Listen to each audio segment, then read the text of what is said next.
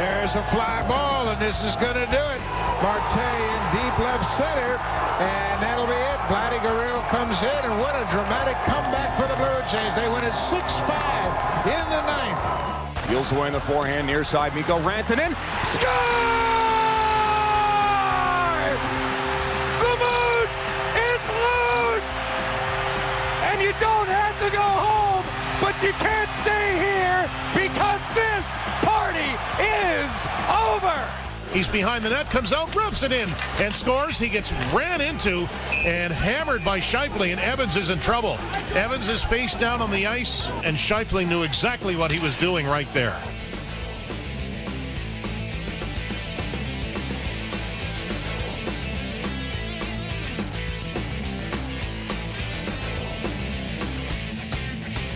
So we had it all set up. We were just going to go Leafs wall to wall. Ziggy right out of the gate. And then Mark Scheifele ran Jake Evans late in the game last night. I got a sense. I could be wrong, but I got a sense you and I aren't going to agree on this one. Morning, by the way. I was like, good morning to you too.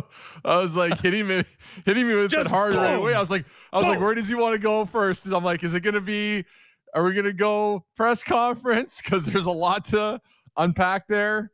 What am I? By the way, quickly, what am I looking at in the bottom left corner of FaceTime there? That looks like a half-cut peach. What do you? Bottom left corner. I have no idea. I can't really see my eye. I want to know how bad my eyesight is. Okay, so the thing that's to the right of your right arm. What is? Okay, it's an apple, but like my eyesight is so bad on my face. Our FaceTime, I can't see myself in the top corner. Like I can't. It's that bad. Where I need glasses, right? So. And I do have these like low prescription glasses, but I need something, I think, a little bit thicker for. Where are the blue tinted deals that you had back when the TV lights were on in studio? Do you know where those are? I do. They're ready to go. I have my whole bag for the studio ready to go because I've got the different headphones. I've got the sunglasses. They're actually blue blockers for the TV lights. I've got the snacks in a bag. Like, it's all ready to go. What, are you expecting, like, some last-minute call? You never know. Get in! You never know. They open things back up. It's going to be a stealth mission. You got to have my granola bars ready just in case I get the last-second call to come in. I got my microphone cover ready to go. Like, yeah. But, no, the Scheifele so listening to Kevin and Kelly talk about it last night on the broadcast. They didn't like it. They thought it was bad. I didn't like it either. I thought it was a little bit of a charge. He's skating down the ice. He follows through with his arm. And he's going to get suspended for it. The thing about the hit though is who's not going to finish their check in that position? Like, who's not going to finish their check? Scheifele's got three options. One, do what he did. Two, try to stick check him, and I give him a 5% chance of making a play on that. Or three, peel off and do nothing. What of the three are you going to do when you're in a game in that situation? Okay, so you're saying that the game is so fast. I'm saying he's going to get suspended, and I'm saying I don't like the hit. No, but I just don't want to. The hypocrisy of like, well, it's a suspendable hit, and how could he do it? Kevin Bieksa played the game hard. I have a hard time believing Kevin wouldn't have finished his check there. Like, it's not like it was a late hit and the guy was a flying elbow. Like, he finished the check on it. He made contact with the head. I'm saying not all head shots the player mean to catch with his elbow or his shoulder. It's just going to happen. It's natural contact. Point of contact. You're gonna make contact with the head. I just find that play hard to avoid if you're playing the game the way everybody plays it. Like, I don't know. So you're saying 100 times out of 100 that's the right decision. Take the names out of it. Scheifele, Evans, put any two other names into that equation. 100 times out of 100, that's how that play is going to play out. I just don't know how many guys that play the game a physical way. Scheifele plays the game a physical way. That's his style. He's not a guy to go and stick check there. Maybe I would have went to stick check him. Like, to come on and talk about that hit and say he didn't like it because of the result. Like, I don't know what his options are. And I'm like, even saying he's going to get suspended and I didn't like the hit. Those are the three options. What do you want your player to do in that situation? If you're on the Winnipeg bench, what do you want your player to do? Well, game's on the line, 1-goal game. A stick check, you're given a 1 to 5% chance of stopping the goal. Do you want him to turn away and do nothing? Or do you want to try to hit him and prevent him from scoring that goal? Okay, but he had a 0% chance of stopping the goal with the play as it played out. If he hits him and gets to him quicker, maybe he stops him. Well, exactly. He's not thinking that. Yeah. I know he's not thinking that. And he did, in fact, hold up a little bit. He coasted the last few steps. I mean, he stopped striding. He could have hit him harder. He could have got there quicker. I guess you could make that argument. It's such a low percentage play at best. And these are outliers. These are exceptions to the rule, Ziggy, as opposed to we don't see one of these a game. We don't see one of these a week, I don't think, anymore. If you want to stop them, suspend them. Not a game. You want to stop them, start giving guys 5-10 games. Like you gave Kadri 8 games. Forget about repeat offender. If it hit like that, and I know I said about the Kadri hit, hey, Falk had the puck, and Kadri's finishing his check. Kadri's not trying to clip the guy in the head in that situation. I've seen a lot of hits where players try to make head contact. We've seen dozens of them over the years. But if you want to stop them, yeah, you give Kadri 8 games. Throw the book at Scheifele. Like that. That's how you stop them. And then guys are just going to be like... You're absolutely convinced that Scheifele couldn't compute that the puck was already in the net on the Evans wraparound. Couldn't compute that in time to properly hold up. No. I don't think...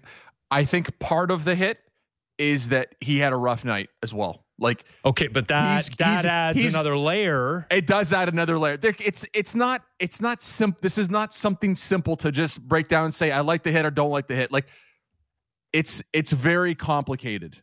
There's a lot to it. One, he was having a bad night. Two, when he sees the kid Evans going down the ice, he's like, okay, that's him. That's not Weber or Gallagher or, that's a young kid that I know I can get a hit on. Like, I'm sure all of that played a part when he's chasing him down the ice. And it's not Evans' fault, but when you're coming around the net in an empty netter, there's a good chance you're going to get hit really hard in that situation. Like, if I was going around the net for a puck with an empty net, you got to believe that, and this Evans is a really good player, and I like him a lot, but you got to know that you're going to get hit really hard coming around that net. And no one said that last night. It's easy to sit here and say, yeah, suspend him. I didn't like the hit. Shouldn't have happened. But like, let's be realistic.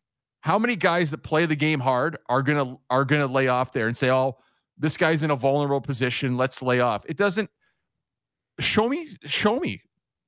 I want to see plays where players just say, you know what, the guy's in a vulnerable position. If he scores the goal, he scores the goal. I did the right thing. Show me where that happens, and then we'll talk about it. But I don't see it.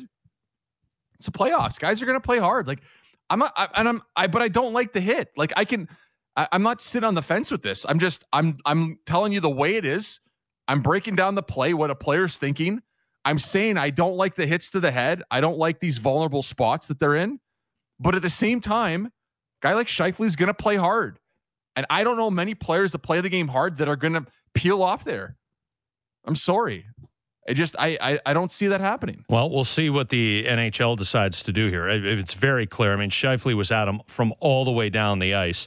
Like I said, I thought he stopped to coast at a very high speed. And when I say he coasted, he stopped striding about 4 or 5 steps before the collision.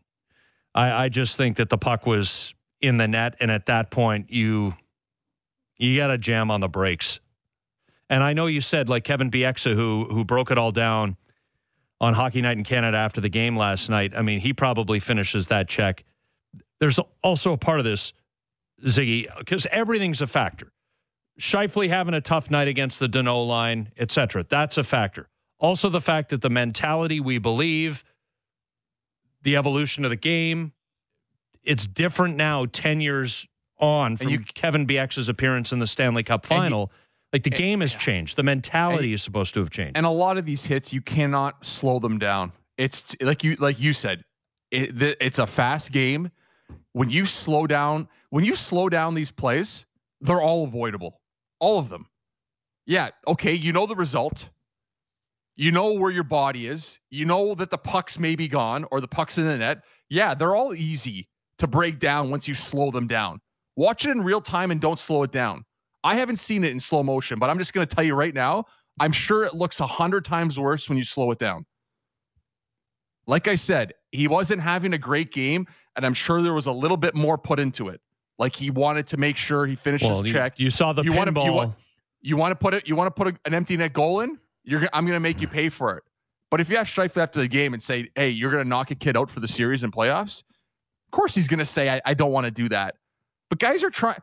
This is the thing. Guys are trying to hurt players out there, but are they trying to knock them out and not knock them out in a sense like out cold on the ice, but are they trying to get a licking on them in a game where, you're trying to, hey, you want to touch the puck tonight? You're going to feel it every time. That's what the playoffs are about. Forget about guys getting hurt and going down. It's the attrition. It's putting the doubt in their mind. I understand all of that next time around. I'm not saying the guys are trying to put each other in the hospital, but they're trying to go out there and play the game a hard way so it's difficult for them. You want to touch the puck? I'm going to make sure I hit you every single time. What is that going to those little hits, they add up, right?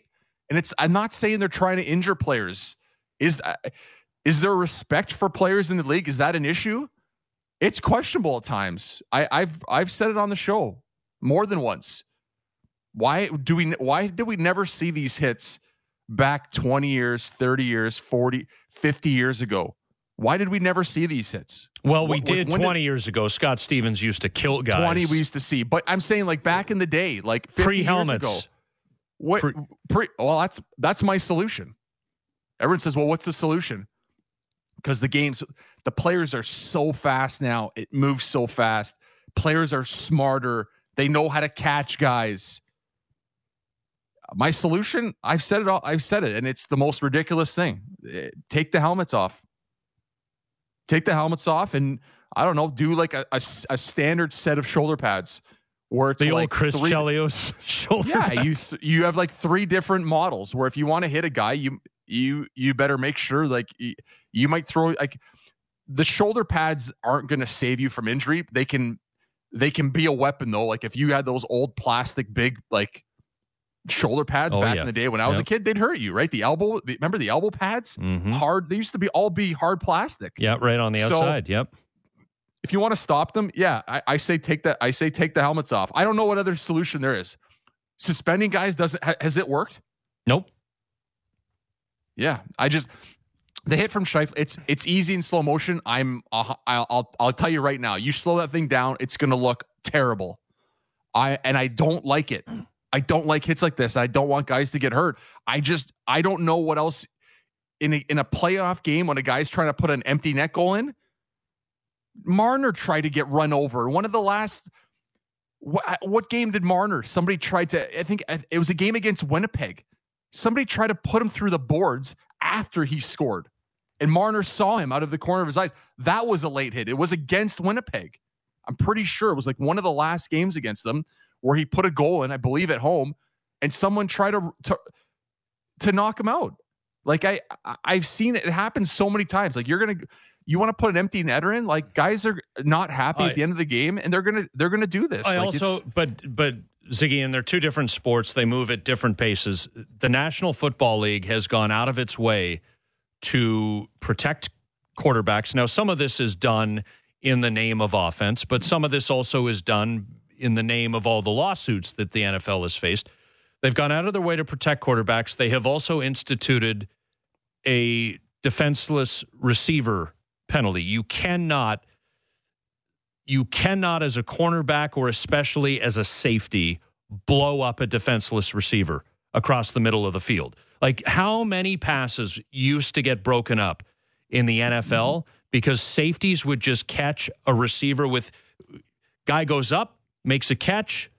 He's in a defenseless position, and as he's coming down, you blow him up. You separate him from the ball, incomplete pass. Or he makes a catch, he comes down, he's made one or two steps, you blow him up, ball's loose, it's a fumble, he's pancaked on the turf.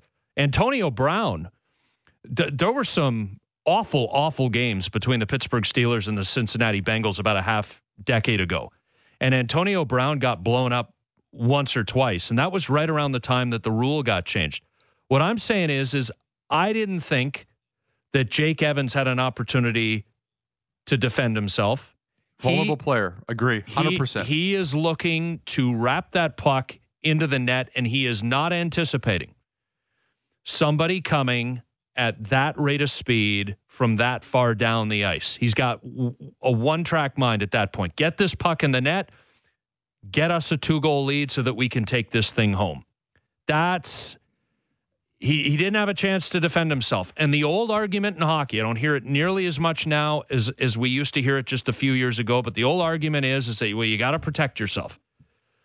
Like putting the responsibility on the guy who got hit. I didn't think he had a chance to defend himself in that situation. So I'll take what you say. What do you want Scheifele to do differently? And one of my responses will be, what does Jake Evans have to do? Because it's not like he's going straight to the net. He's got the puck behind the net. He's coming back out in front. He's trying to wrap the thing home, and that's obviously what he's looking at, trying to finish that job. I would have missed an empty net because I would have been worried about getting hit in that spot. Like, I'm by myself for a little bit of time. I'm coming around the net like that. I probably missed the net because I'm trying to wrap the puck around with keeping my body behind the net. That's what I would have probably done, like the majority of the time. And I'm not putting this on Evans. I'm just saying that's something I would have done because I knew you're going to get hit really hard in that spot, in a spot you can't defend yourself. Okay. Then Winnipeg comes back down, scores and ties the game. And what's your coach saying? There you go. I'm with you 100%. And then you're taking heat. I mean, you miss an empty net like that, wrap around a guy's barreling down on you, finish the play. Like if you miss that, you're not going to get in trouble. A wrap around like that, where you're going to get absolutely smoked coming the other way, no one's going to get upset with you. Like that's not a Patrick Stefan,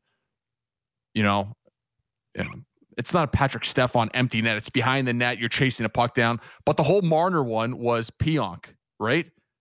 And that's right. Yep. He tried to knock him out after the empty net. And the thing is, Marner saw him. Nothing happened. But that's worse than this. It was a worse result.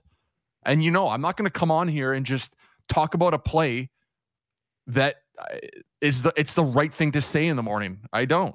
How many times have I done that? I'm telling you exactly from a player's point of view. I'm going to tell you I didn't like it at all. I probably didn't like it more than Kevin or a lot of analysts. I think they should be taken out of the game, those hits. But what do you expect players that play hard to do? They play it hard, and it's like take open ice hits out of the game. What do you want? Like I don't know. It's hard. It's really tough. And like I said before, if you slow this down, I'm sure it looks awful. Like you're probably going to get an elbow to the head. Like I don't know. Like some elbows to the head, guys, is it intentional? Yes, of course. The one yesterday, like I said, I need to slow it down and see it more. I saw it a handful of times. I don't think he tried to, Scheifele's I don't think Scheifele's a dirty player. I think a lot of what the player and knowing them and knowing guys that play against them, like when I message players about certain hits during the season, I say, what do you think? And they say, dirty player meant to do it. Like that's how we talk, right? Like, yeah, that guy's looking to catch a guy. Like guys talk about that. They know the reputation of certain players. Scheifele's not that guy. It's not that guy to go around trying to elbow players. Well, he looked totally frazzled too, Ziggy. Like his pupils were the size of pins, And he was kind of had that stunned look on his face, and the hair was coming out the side of the helmets. He kind of had that crazy man look. He ends up skating off the ice because he gets the 5-minute charging major plus the 10-minute game misconduct. And Cassie Campbell-Pascal pointed this out on the postgame of Hockey Night in Canada, but he gets underneath on his way to the dressing room and then turns back, and it's almost like in that moment the camera caught him. He'd come back down to earth.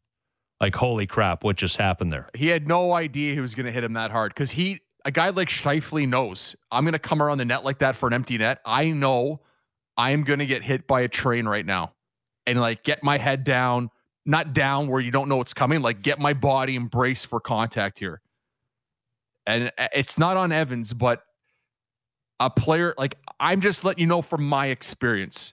I know in that situation, 9 times out of 10, somebody's going to try to put me through the boards behind the net.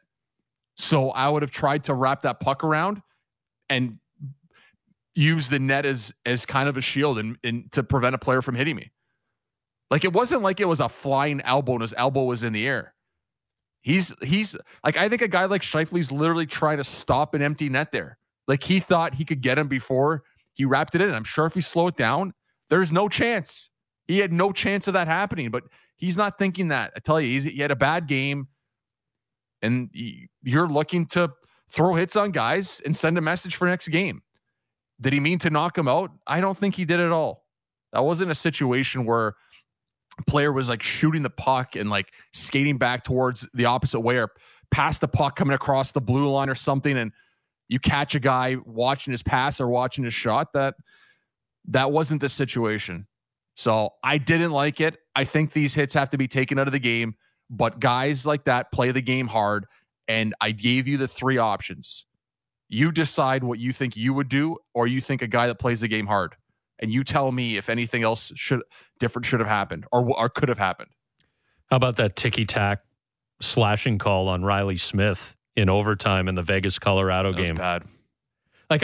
Like, I find it so fascinating that you can literally maul people, haul them down, trip them, horse collar them, and you won't get anything in overtime. But there are these 2 like so-called objective penalties that get called. You and I have talked about the puck over the glass. I think that needs to be handled like an icing call. If you puck over the glass, you don't get a penalty, but you're just not allowed to change your players in the face-off. Obviously, the puck over the glass penalty occurs when it's in your end. You get the face-off in your own end, you're not allowed to make a change. That's the immediate move I would make on that one. And then this stuff with the slash. If the stick breaks or if a guy drops his stick, as was the case last night, and Riley Smith is in the penalty box less than a minute into overtime, boom, Colorado scores on their brilliant power play, and they're up 2-0. I mean, that's the sort of call. You're Vegas, Ziggy. You're maybe you're not slightly, but you are inferior to the Colorado Avalanche, who look right now like they're the best team in the NHL.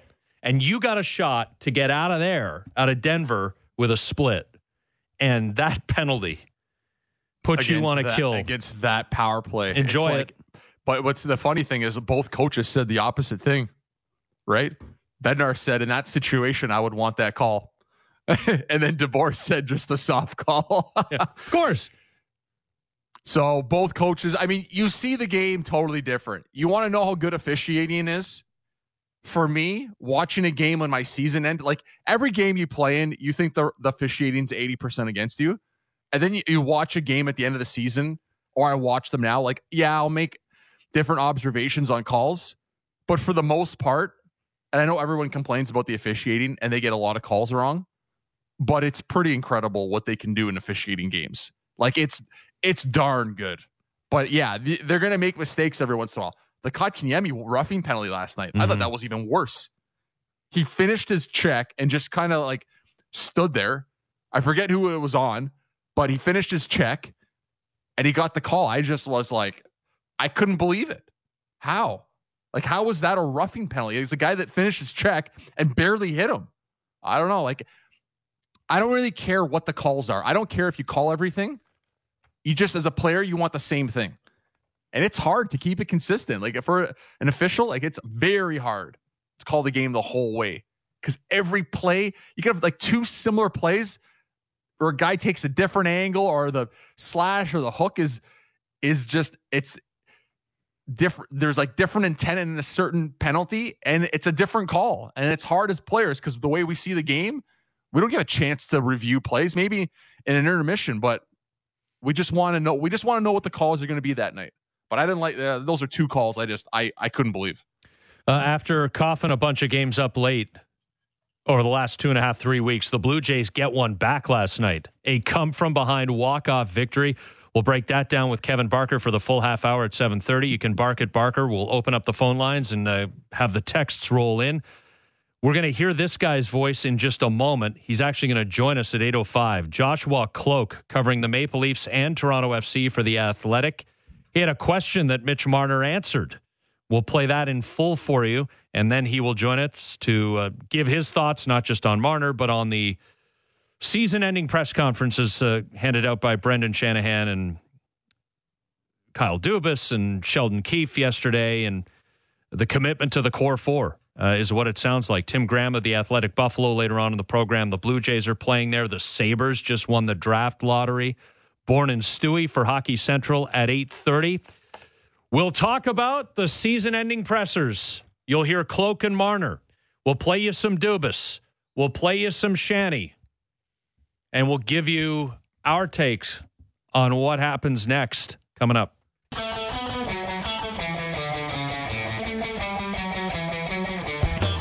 Hey, Mitch, you mentioned a few times wanting to be a better person. Is there something that you want to do differently next season to better prepare for the playoffs? Nope. I thought we had a lot of great looks. I thought our line really did do a lot of great things. I know everyone just looks at the numbers and stats, and I thought our line did a lot of great things in every hockey game, and we had a lot of great chances to produce goals and produce chances, and it didn't go in the net. It sucks.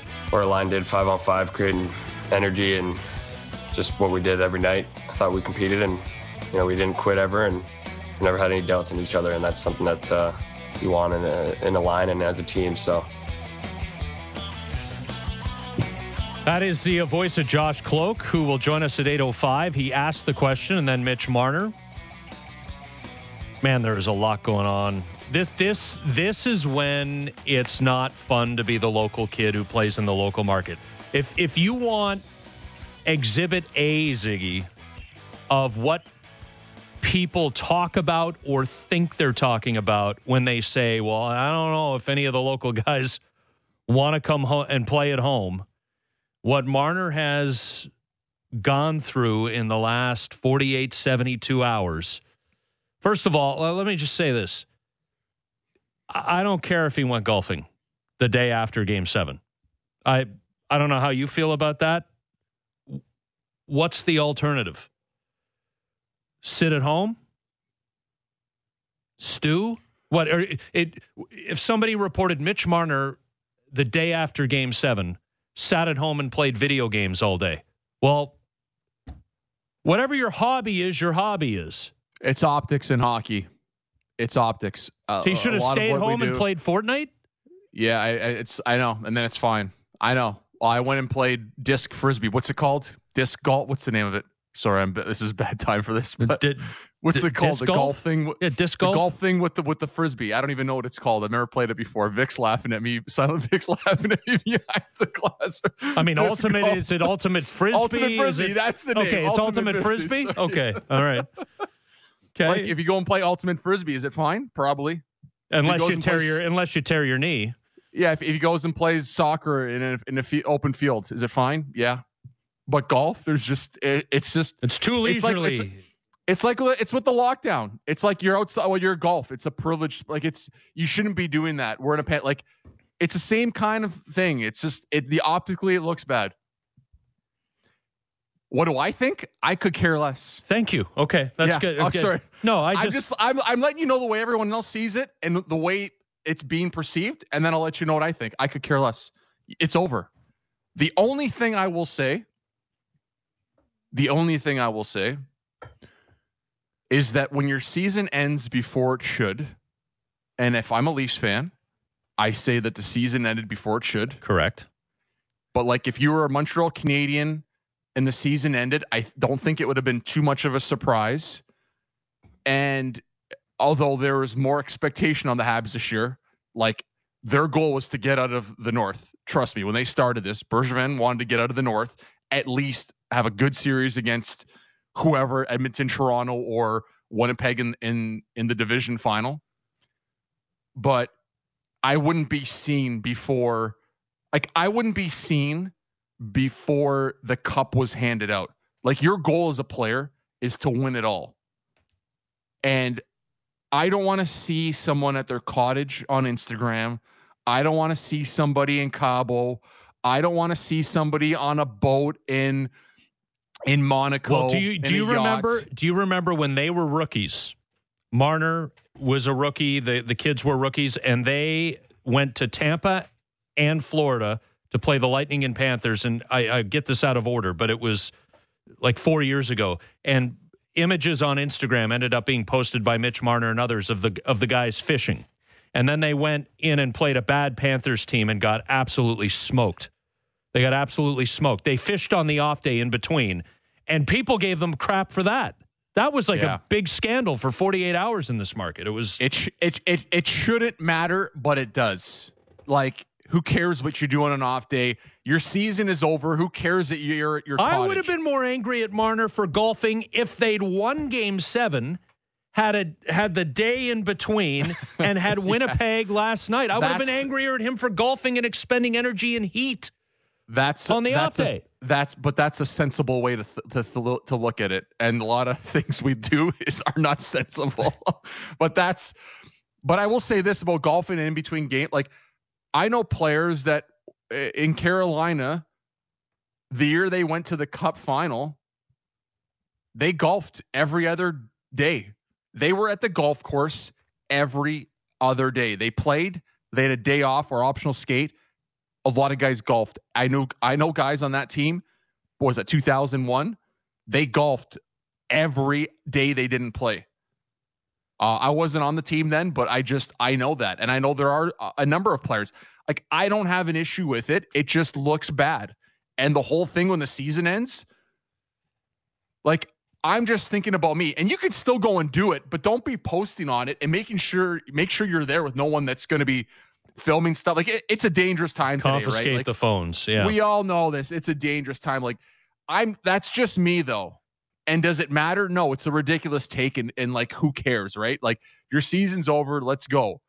And I don't know, as a coach now, like, when our UFT seasons have ended twice, like, I'm just like, after the last game, it's done. There's no sitting there and getting upset about it. Like, you do everything you can up until that point, that Game 7 or that final game, you get knocked out, or you win the cup, or you win your championship. And then, like, it's over. Like, it's literally over the day after. Go and do whatever you want. He could have played Fortnite for 12 hours, come down with carpal tunnel syndrome, and we would have heard about some kind of surgery in the summer, and people would have said, what's wrong with his wrists? Like, it's just... I don't want to see, personally, I don't want to see guys doing fun things before the cup is handed out. I know that's a ridiculous take. Okay, but I don't know. Okay, but it's a ridiculous take. I don't want to see guys, like, I don't want to see you posting that you're on a yacht in Monaco when they're in the Stanley Cup Finals like that, and especially if you should be there. Just don't do it. Just don't go and have fun. Like, go and do. Just make sure no one finds out. That's it. Which in 2021, and it isn't just necessary. It isn't just social media posts. It could be anybody, and I know in COVID it's a little different, but it could be anybody at the golf course. So you'll never guess who I saw.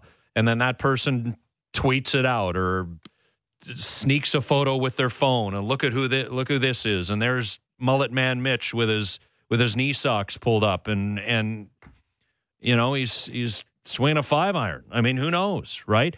Now, a rumor or a report came out from our buddy, friend of the show, Ian Tulloch, that Marner at some point refused to change roles on the power play. Now, Ziggy, I will cop to this. You and I discussed this off air the other day because I had heard the same thing, but I only had one source on it, couldn't corroborate it, wasn't comfortable going with it. So this has been floating for a little while.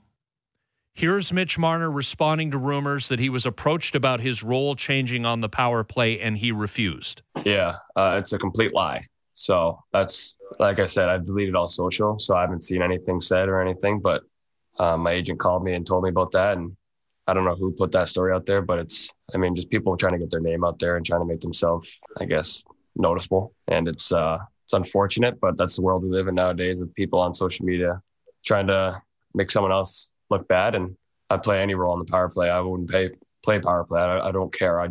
Everyone wants to win here. So it's a complete lie, and it sucks that stuff like that's being said, but not surprised either at the same time. So, and the agent Darren Ferris was online saying that this is there's a lack of accountability in media, et cetera, et cetera. So there's a bit of a back and forth going on here. We've got a he said situations, rumors abound, and it's going to be hard, Ziggy, for Mitch to be the sympathetic figure among a significant portion of the fan base on this topic, especially once he and his agent are involved, because there's a significant portion of the fan base who feels that Marner held up the organization for the money that he's now making. My response to that, of course, would be if the player can secure every cent of his contract, good for him. If you've got a problem with Mitch Marner's contract, you got a problem with the front office that signed that contract just like Mitch Marner did. Yeah, well, I'll first respond to the report that he didn't, like, who, like, I want to know who said it. That's like, okay, but who, you know sourcing, right? I know. I just like, well, somebody on the team said something to someone for that to come out, or whoever came out with the report initially but heard from someone Ziggy, tied to the team. Like, and this is typically how it works, as I said to you before, and you, just so we're above board here, you and I did have an off-air discussion about this a couple of days ago, right? Yeah, like lots of people have been asking me about it, right. And I just, and what's my response? Like, I haven't heard anything.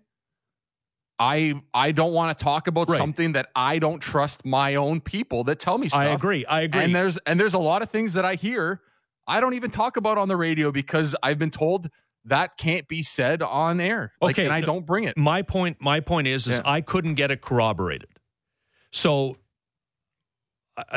journalistically speaking, with an anonymous sourcing on a story, you need corroboration. You need more than one source. So, working off of that presumption, Ian Tulloch, who reported on this suggestion that Mitch Marner might have told the coaching staff where to go when he was presented with the notion of changing roles on the power play, I presume, from a journalistic standards point of view, that there was more than one source on that corroborated the story. You get the exact same story from two or more people, you're confident enough to go with it. That's what I'm saying. I'm with you on that. If you don't hear it from two people or you don't know your contact, and the details are the same. Yeah. But here's the thing about it. I've played on a lot of teams where some of the star players don't want to play on certain parts of the power play. Like, am I missing something with this story? Like, who cares if Marner doesn't want to play the half wall? Well, the problem is the power play's been pollywally crappy since the start of March. That's the issue. If a player doesn't think he's going to be good down low and it's going to change things, I would, as a coach, like, I want my players to tell me where they want to play on the power play. Like, I don't have a problem with what happened. Maybe the delivery of how Marner told Keefe or Manny Malhotra, but a player that says, I don't want to play the middle and bumper spot, it happens. Like, maybe I'm missing something here. I think the media is making, even if this is true, I think we're making not you and me, just in general. Like, it doesn't bother me. Like, Marner's like, I'm not playing low, goes up to Keefe. Like, this is not my strength. Okay.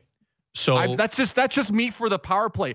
And I think it's different for lots of other aspects. Like, if you're talking about 5-on-5 play, like, we're dumping the puck in now and the player says, I don't dump the puck in, then I think it's a problem. But a skilled spot in a game, like, obviously all players want to do anything they can to help their team out. But if I go to like my Austin Matthews and I say, Austin, we're going to put you in front of the net now because things aren't working. Do you like if Austin Matthews says, no, I don't prefer that. I'm a shooter. I was on pace for 120 goals this year. I'm better on that flank. Are you going to get mad at Austin Matthews? No, I think the issue though is that the power play sucked for 2.5 months. So who does it fall on then? Is it on the coaching staff? No. So it's not the player so the issue is not the player going to the coach and saying, I don't want to play there. So it's not an attitude thing. Because the way the media perceive it is this is a player with a bad attitude that doesn't want to buy in. Like, what is it? Well, but if the coaches are going to get hung with the responsibility for not doing enough to change the structure, the system, where guys are placed on the power play, if you've got players or players who are refusing and using their leverage to refuse changes that coaches want to implement, well, you can't. What are you going to do if you're Manny Malhotra or Sheldon Keefe? You either appease the player and not much changes, and you get the same results, which is how it seemed to be for the Maple Leafs, or you say, screw off, pal, even though you make 8 times what I'm making, and then you got a pissed off star player. I mean, it's a chicken or an egg thing. So if we're going to hang Keefe and Malhotra with this, we should have all the details. Why did no one ask? I didn't hear anyone ask Keefe. What about, did Marner not want to play a certain spot that you wanted him on the power play? I know there was a lot yesterday. I don't remember that being asked. Like, unless I missed it, like, that's who I want to hear from. Sheldon, did Mitch tell you he didn't want to play certain spots in the power play? I don't remember it. But I would rather ask Keefe than Mitch Marner about it and say, is this a player who didn't want to do something on the power play? Like, if that's the case where it was like, Mitch, we want you to get in front of the net. We want you to go down low. And if the player just kept saying, nope, this is where I'm playing. Like, it depends what the conversation was like to me. Was it a no and move on? Or was it a conversation where they heard a player? Like, I don't like certain players in different spots when I'm coaching, and then I actually talk to the player and hear their point of view, and I understand the situation differently after. I don't think a lot of coaches are like that. I think you see the game a certain way. You're on the line. Like, Keefe's the one that wears what happens. Good or bad, it's up to the coach. Like, when you're an assistant coach and you're Manny Malhotra on the bench, you can have all these ideas on, and I know he's the guy that runs the power play, but just in general, the things that happen during a game, the assistant coaches, you're involved, but at the end of the day, the head coach wears it. Like, if I'm an assistant coach on a bench and I'm telling Keefe something and it doesn't work out, he's the one that takes the heat, not me. And if it does work out, it's him, not me.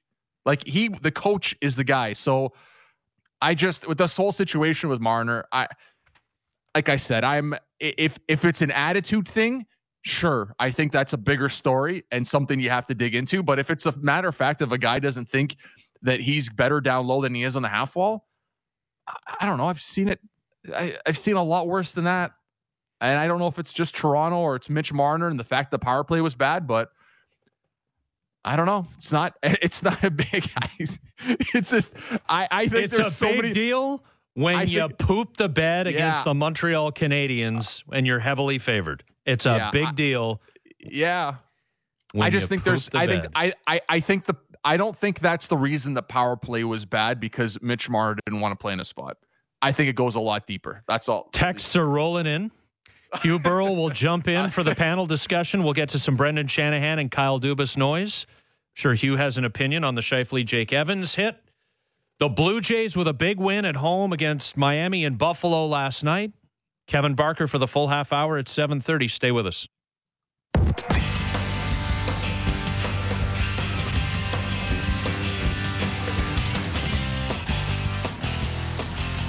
We got to get to Brendan Shanahan and Kyle Dubas noise. We'll do that in just a couple of minutes. You can vote in the Twitter troll poll. At Scotty Mac thinks, at Mike Zigomanis, at Hugh W. Burrell. Will the core four, Matthews, Marner, Tavares, Nylander, be back with the Leafs, each of them, all of them, together, next year? Yes or no? We'll get to the results of that so far. Get your votes in. Dubas Shanahan, more Leafs talk, and the Scheifele on Evans hit as Montreal takes Game 1 in Winnipeg.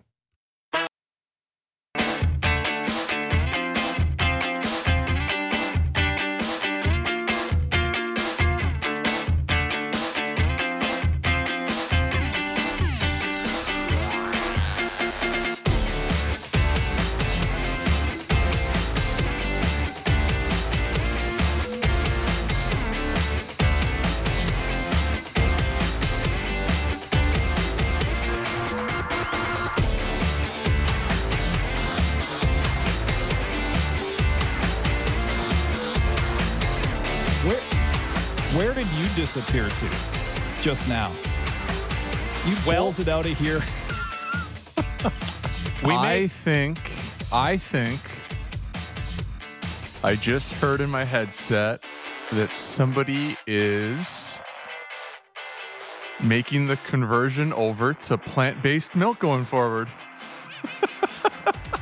Are you going almond milk from now on? Let's just be honest. We wake up in the morning, and the first thing we do is we get the coffee going. Now we've been straddling a fine line this week with the expiry date on the milk carton. June 1st. Yep. Oh, they weren't kidding. It's June 3rd. Didn't smell, but I just got to the bottom of my, what do you call this? It's not a thermos. Traveler mug. This traveler's mug of coffee and somewhat clumpy. So it's like drinking sheep kefir then. Yeah, we just had to head out to the sink there for just a second and I was worried about you. Empty that. So you going on? Was it? You probably thought, was it something I said? Like, geez. Hey, now you know. That can't happen with almond milk, all right? It can't happen. The funniest thing First about of all, almond milk is not milk. Let's establish that right off the bat. Milk's only milk if it comes from a cow or a goat? If anything, it's a juice, I guess. It's nut juice. Yeah. Is that what you mean? Yes. What do you want me to call it? Yes, all right. Let's just file that one under no comments. Not going to follow up that statement with anything that could get me in trouble. What do you want me to call it? It's not called almond milk. Like, what do you want? Like, give me Well, I something. can tell you this. If you call it that... Call it milk, Z. Okay. All right. Well, I'll go back to milk then. Thing with almond milk, too, the expiry date's always like 6 weeks ahead. Yeah. I don't know. Yeah. Anyway. All right. Didn't think we were we're having going to kick that off at 7 o'clock in the morning. From clumpy milk to euphemisms for almond milk. There we go. Brendan Shanahan on what was lacking for the Toronto Maple Leafs against the Montreal Canadiens. If there's a pattern that certainly has developed, it's not through lack of desire of our players. It wasn't through lack of preparation. I felt all season long, like I said earlier, there was not just a comfort in playing physical games, but there was an enthusiasm and there was confidence in their defensive abilities. But yet there's a killer instinct that is missing that we need to address. What the hell does that mean? I don't know. I thought they addressed it. I don't know. With all the offseason moves, I thought they had that all nailed down. You go and horn up on skill 1 year, and then the next year you bring in Bogosian and Simmons and a veteran like Thornton. And you add Foligno, Riley Nash at the trade deadline. So TJ Brody. They've gone about it in a couple of different ways. What is killer instinct? It's something I talk about, competitive excellence. And I got taught this early as a kid by Dan Poliziani, who's was my minor hockey coach for 2 years. And it was an uncomfortable conversation to have something with a kid that just, all kids growing up, what do we want to do? Want to score goals, have fun, win games, win trophies, win medals. And he coached me for my last 2 years before going to play junior hockey. And what it means is it's the uncomfortable parts of the game. What don't you want to do as a kid? Well, you don't want to play defense. Let me tell you this right now. No kid growing up wants to play defense, wants to block shots, wants to do anything other than score goals. Or if you're a defenseman, stop goals and shoot bombs from the point. So he's talking about that competitive excellence where it's killer instinct. It's when the game's hard, you elevate your game. There's a different part of you that comes up. Kind of like what we saw to the Leafs when they got down in games 5 and 6, right? 5 and 6, they got down, then they come back, and then all of a sudden, you completely change, right? Well, it's during the regular season. Well, what situations? When they pull the goaltender, I talk about this all the time with you. Why didn't they play the whole game like they did when they were down by 2 goals with 3 minutes to play? That's what that competitive excellence is. But you got to bring that out when the game's not on the line. Like, you got to bring that out. That has to come out of you at all times. Anytime, like, watch the Carolina Hurricanes play hockey. That's competitive excellence for 60 minutes, and they don't stop. Colorado has it. Like, look at all the teams in it. Montreal. Tampa Bay, for the most part. Tampa Bay is really skilled, and they got a lot of good stuff going on. But teams like Carolina, are they good on paper? They're okay. They're not the Toronto Maple Leafs. They're not the Tampa Bay Lightning. Look at the Boston Bruins. They rise to the occasion. The harder the game is, the better those teams get. And that's what Brendan Shanahan's talking about. Okay, so I have a hard time hearing your explanation and not linking that to, quote, heart. I'm not saying that's what you're saying, but that sounds that's like a heart. It's just not a nice way to say it. You are correct, but it's like when we see a player not engaged and you say, well, we say the nice thing is the guy just is not playing hard enough for me. Well, you can also say he doesn't play with a lot of heart. It's not a nice way to put it. Brendan Shanahan, and the way I put it, it's the nice way. If you want to say heart, sure. It's a little bit more complicated than that, because you can care and just it may never be part of your game. Like, I'm not, like, the talk today and the talk yesterday was, can you, like, what the fans want to know, and whoever's listening right now, what they want to know about the Leafs is, can these players learn that? Is this something they can learn? Or is this something that you need to bring in other players that either you have it in your makeup, your DNA, or you don't? I think players can learn it. I think it's harder later in your career you go. I think it's really hard depending on what market you play in. And then I think it's really hard on how much money you make. Well, I was going to say, if you've got guaranteed money, if you're not geared that way, if you're not motivated. But then look at McKinnon. But then watch a guy like McKinnon. Like, what would you do if you're a McKinnon right now making less money than? No disrespect. Nylander this is a guy who's also been quoted as saying, "I'll take less to stay here because I want to keep winning with this group." But we're talking about salary cap hits and Nylander. Like, he's a value contract, but doesn't McKinnon make less than William Nylander? Mm-hmm. So does the entirety of that Bruins top line. Go and watch the top Bruins line and McKinnon. And the worst part is, people are going to say that's the worst take ever. Go and watch a game and then come back to me and write me. But if you want to talk about what players make and how much they're engaged, and I'm not saying that I'm trying to bring up examples of Leaf players and what they make. And then you can throw in, like, what happened, like Matthews and Marner in the playoffs. And the thing is, it's very tough to evaluate that, right? Like, I find that very difficult, coming on the radio talking in the morning and trying to discuss different situations and games with fans on what exactly they think hard is and what you and me think hard is, because it's different, right? The evaluation is different. And that's the whole eye test. It's being around sports. It's being in the game. It's being an ex-player. Those things are very hard to judge, I find. And people are going to have different opinions. Different coaches on a bench could have different. You could have 20 guys, player personnel and scouts in a room in an organization are going to have different views on how hard guys play and their heart and their competitive excellence. So I think they can learn it. I think these guys can do it.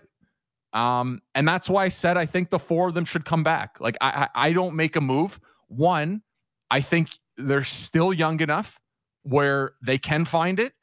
And the second part is, the alternative is not good. Like, until somebody brings something across my desk and said, what would you think of this trade proposal?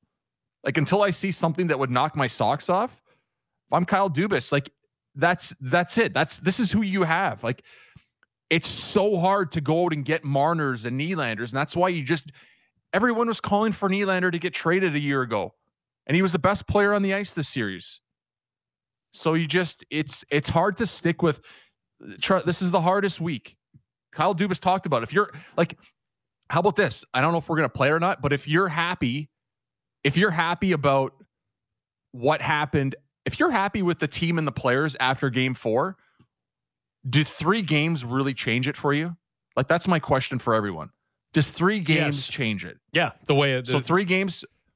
See, for me, it doesn't. Like, if I'm evaluating players, like Ziggy, it doesn't. It's not just the 3 games. It's the importance of those 3 games. They shrunk away from it. They turned it on for periods of time in the third period in games 5 and 6. Yeah, and Ziggy, you're talking about competitive excellence, and you would know more than any of us because you've been in those locker rooms, you've been on the ice and everything, and that's great from a player's perspective. I'm talking from a fan's perspective. Competitive excellence, heart, determination, whatever you want to call it, this team does not have it. Simple as that. They do not have it. Because if they did, we wouldn't be sitting here talking about for another first-round exit again. 5th straight year. Yeah, okay, but they were kids in the first couple of years, and they were underdogs in those years. No, I agree with that. Not anymore. They went out and they got all tough. They got the grit. They said they were missing. The tough part. They didn't. They're still the same team. Yeah, the tough part about this series is that they got to a 3-1 lead without their top 2 performers of the regular season. And then they expected the 4th game to just happen. And it was bad in Game 5. Nylander might have been the only player that showed up. Game 6, I think it was bad across the board. They were lucky, you know what I mean, to even be in that towards the end. And in Game 7, everything's like, you don't know what can happen in a Game 7. So the hard part is that they did it without Matthews and Marner for, up until to get that 3-1 lead. And then all of a sudden they needed everybody. Like, to close out a series, very often do you have passengers, and there was just too many passengers at different times throughout the series. One, when they got up 3-1, and then one when games 5 and 6, and then Game 7. No one really showed up. And I give a lot of credit to the Canadians. Like, believe me, I feel like I'm on an island that was the only one saying that this isn't going to be a cakewalk for like I do think the Leafs can win this in 4 or 5, but it's not going to be easy. And that proved to be true. Yeah, I just think we got to be with narratives. It's like, well, Taylor Hall can't win anything. Well, okay.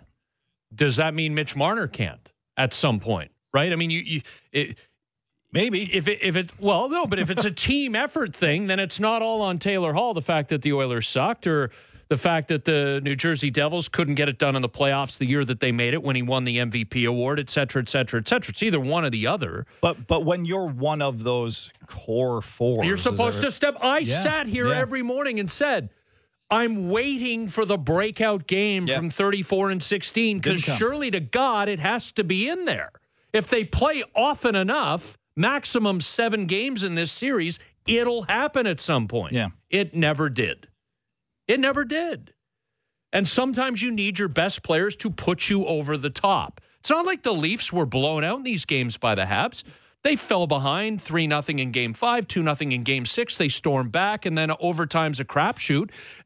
Game 7, they got absolutely stifled and locked down, and there was no way Carey Price was giving up a multi-goal lead in a 3rd consecutive game. Everybody fell in love with the regular season, and I think we've learned maybe this season has driven it home more than others. It doesn't matter. The regular season doesn't matter. It's just get into the playoffs. That's where the cream is supposed to rise to the top, not the curdled cream you just had in your coffee. That's disgusting. But the good stuff is supposed to rise to the top.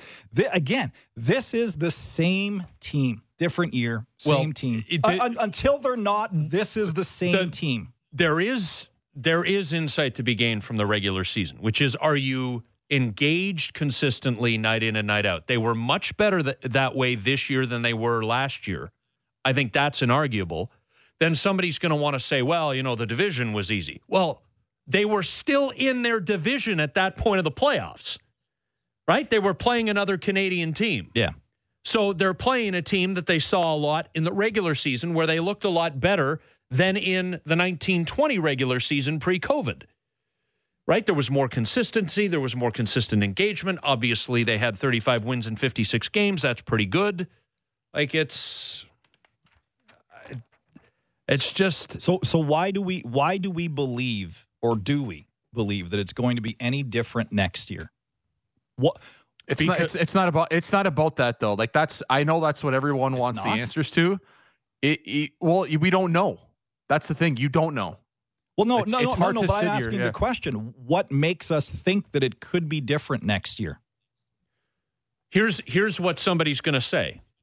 Well, Alexander Ovechkin took him forever. The St. Louis Blues won a Stanley Cup supposedly past their window, right? So my red flag for that is you have 3 years left on Austin Matthews' contract.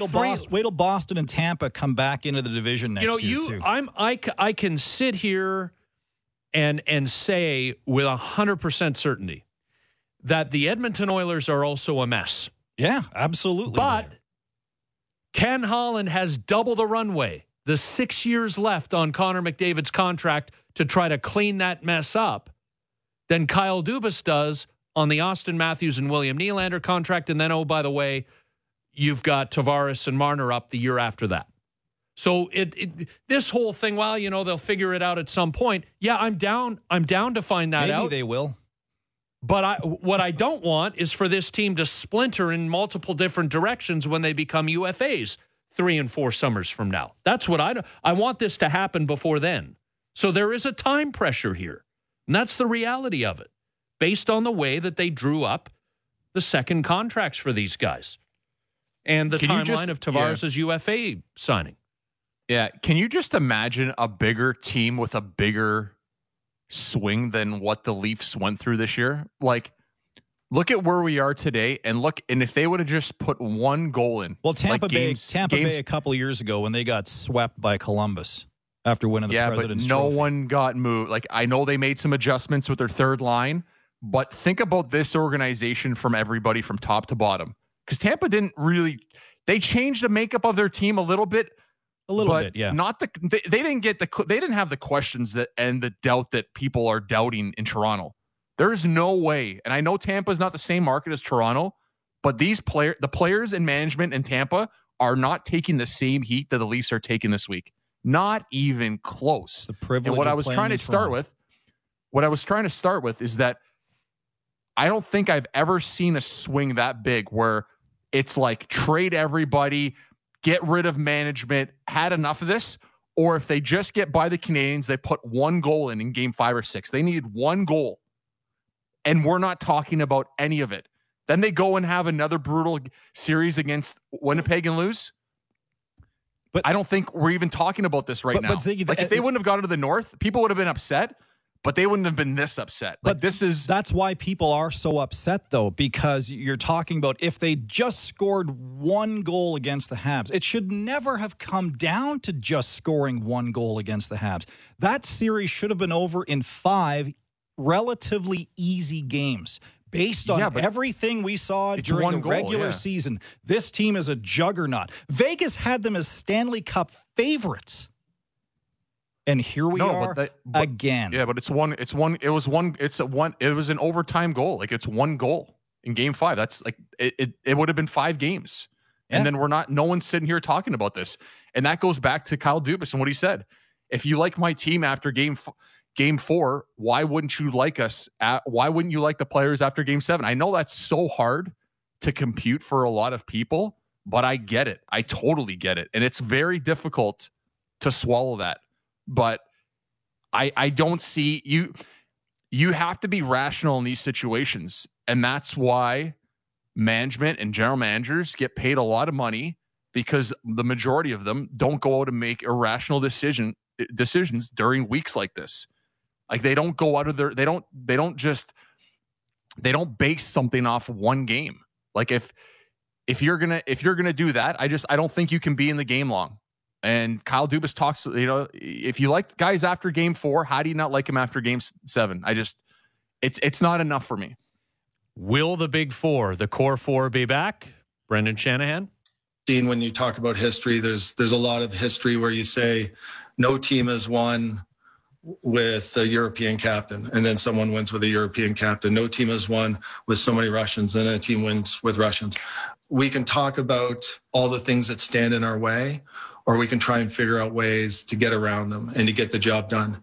And that's what I'm here to say, is that as horrible and as devastated as we feel today, we are not going to stop until we accomplish this. We are going to do this here in Toronto with this group.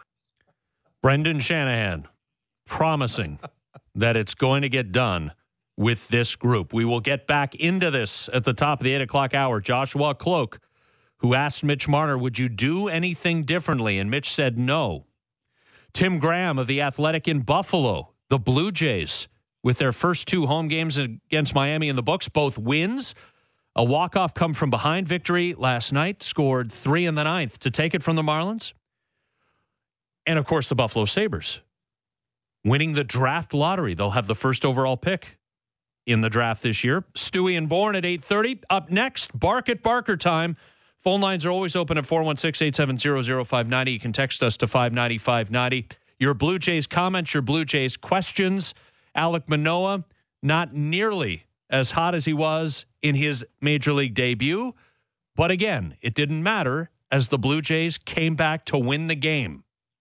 We'll get into the performance of Vladimir Guerrero Jr., Bo Bichette, it's like he's always swinging 0-2, and Marcus Semien, the American League Player of the Month. Barker's next. Lead off with Ziggy and Scotty Mac on Sportsnet 590 The Fan.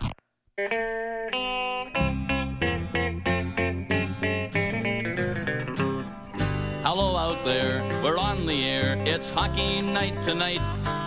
Tension grows, the whistle blows, and the puck goes down the ice. The goalie jumps and the players bump and the fans all go insane. Someone roars, Bobby scores at the good old hockey game. Oh, the good old hockey game is the best game you can name. And the best game you can name is the good old hockey game.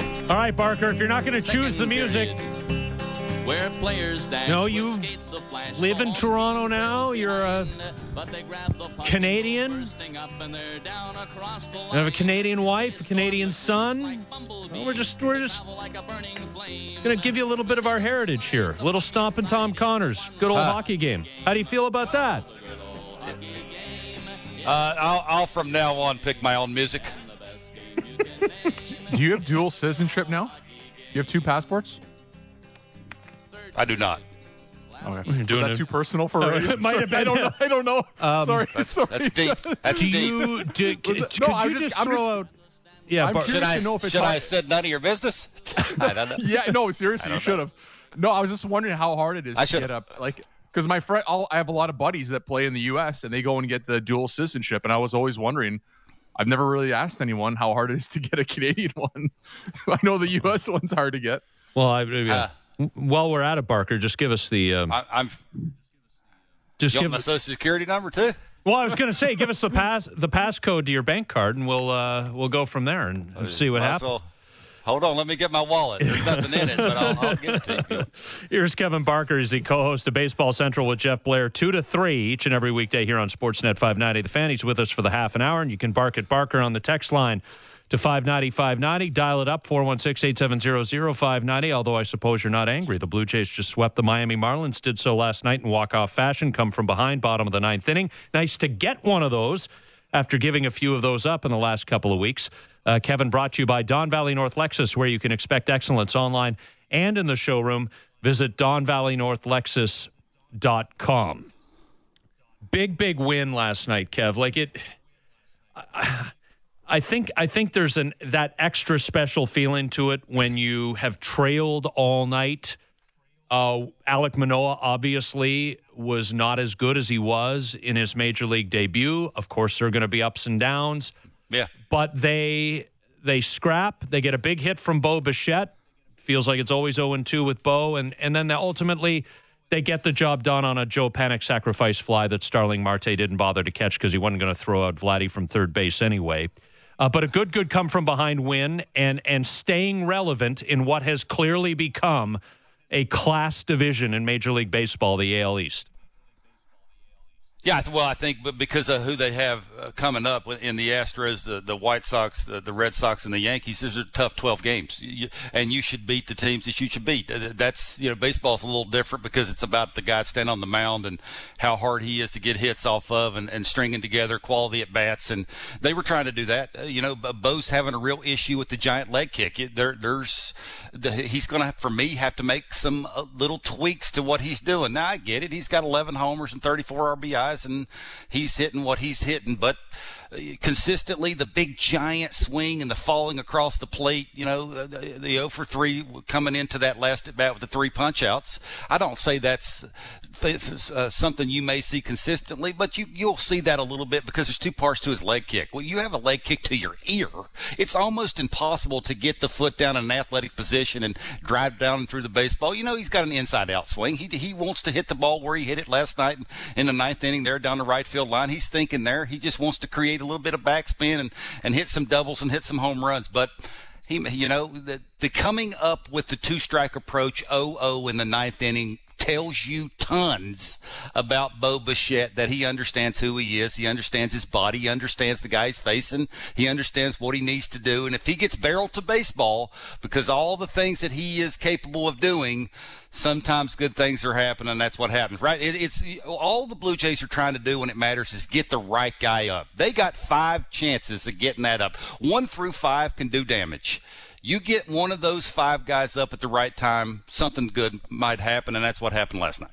There was a lot of anticipation with Alek Manoah. Second game goes 3 1/3, 4 earned, gives up 3 walks, trouble with his command. I'm okay with what I saw out of him. I still think there was, a guy that was on the mound with a little bit of confidence. Didn't look like he was getting beat up too much, and I have no problem with seeing him again. What was your take on what you saw out of Manoah? Look, if they send him down, I don't even know what I would say on Baseball Central. That's not going to happen. No, well, let's hope not. It's one of those things, right? The first thing you'd have to ask yourself, where's the velocity? We were seeing 92, 93 on the sinker and 94, 95-ish occasionally on the four-seamer. It was more 93s on the four-seamer. I didn't really understand where the velocity's at. You're a young guy who pitched a ton. You should see a lot of velocity. Now, occasionally you should see some wild velocity, but, maintaining the velocity wasn't there last night. The crispness on the slider, he didn't have it. The change up, for me, it's too hard. He needs to go to the drawing board and figure out a new grip to change the velocity on that thing. It's just too hard. 88 miles an hour when you're throwing 92 mile an hour fastball, that's a BP hater. His changeup is, so he needs to change that up a little bit. And I just don't understand why he doesn't have a windup. I get he's a giant human, 6'6", 260, and he's trying to control all that and keep it as compact as possible. You're doing me a favor if I'm a hitter. If you consistently do the same thing over and over and over again, you make it very easy for me to see the baseball. And when you don't have a good slider and you don't have a good changeup and you can't locate a heater, the games are going to look like that. If you got a windup, adds a little bit of deception, helps you gain some momentum, get to your finish, your follow through. He was spinning off his finish a little bit. That's why you're seeing the arm side misses a lot. It's very confusing to me why these guys want to consistently go to a stretch instead of having a windup. And for me, he's going to have one of those. I get it. That's what it is now. And you're seeing it with Nate Pearson and now you're seeing it with Alek Manoah. But don't you want to maximize who you are and give yourself a chance consistently? I just think he needs to step in the box. Look at a guy throwing out of the windup. Maybe just go and stand in a bullpen with a guy that has a windup, and then go stand in the bullpen with a guy that does nothing but throw out of the stretch. See how it looks. See the difference. See how much harder it is for you to follow the ball, follow the hand when a guy's out of the windup, and see if he can add that to his mix. And it's almost like adding a new pitch, having a windup. Especially when your slider's not working, your changeup's not working, and velocity's not there. It's almost like adding a new pitch. But You make it to the big leagues one way, doing it one way. It's very hard to adjust. And obviously, after one little bad start, you're not going to make major changes. But I think in the end, a perfect, for me, Alek Manoah is two things: wind up and a different grip on his changeup. He adds those two things, he's going to be really solid at the big league level. But it almost looks like he didn't trust his fastball last night. Why does that happen with a young pitcher? Like what situation is that? Is just a confidence thing? Is that doing it a everyday big leaguer or a lineup you're facing? How does that happen? Well, the lineup stunk. I mean, the Marlins are one of the worst lineups in baseball. That's not it. And what do you have? Five strikeouts, 4 of those were on elevated fastballs, and they were 92, 93 miles an hour. It wasn't 95, 96, 97. They were 92, 93. That's one of the things, too, is when you got a young catcher behind the plate, you got a young pitcher on the mound, you're seeing a team that is not real good at hitting a heater, and for whatever reason you don't want to throw it. That's when you have your little meeting on the mound and you say, hey, I know what you don't have today. So we're going to continue to go to this, and we're going to mix it around, try and go in and out with it. Aim big, right? Don't try and be too fine with it. You don't have to go in with a back foot slider when you don't have a good slider. You don't have to try and backdoor a slider. You don't have to steal a strike with a slider. It's every once in a while it has to be one of those aha moments where it's me against you. What's my best pitch? What can't you hit? Well, my best pitch is a fastball, and you don't seem to like a fastball. So I'm going to throw a bunch of those until you start hitting me around. But again, this is one of those things. And oh, by the way, learning how to pitch. But Buck Martinez talks about this all the time, learning how to pitch to the bottom of the order. I saw him throw a 3-1 slider to a guy hitting in the 7th spot, hitting a $125. I wanted to throw my pen at the TV. Why? That again is one of those you caught up in the moment. That's when your catcher needs to go, I put the slider down. That's not smart. No, timeout. I don't like that. He's hitting a $125. He's hitting the 7 hole for a reason. We're not going to throw him that. And first of all, your slider's not very good today. And second of all, this guy's not a very good hitter.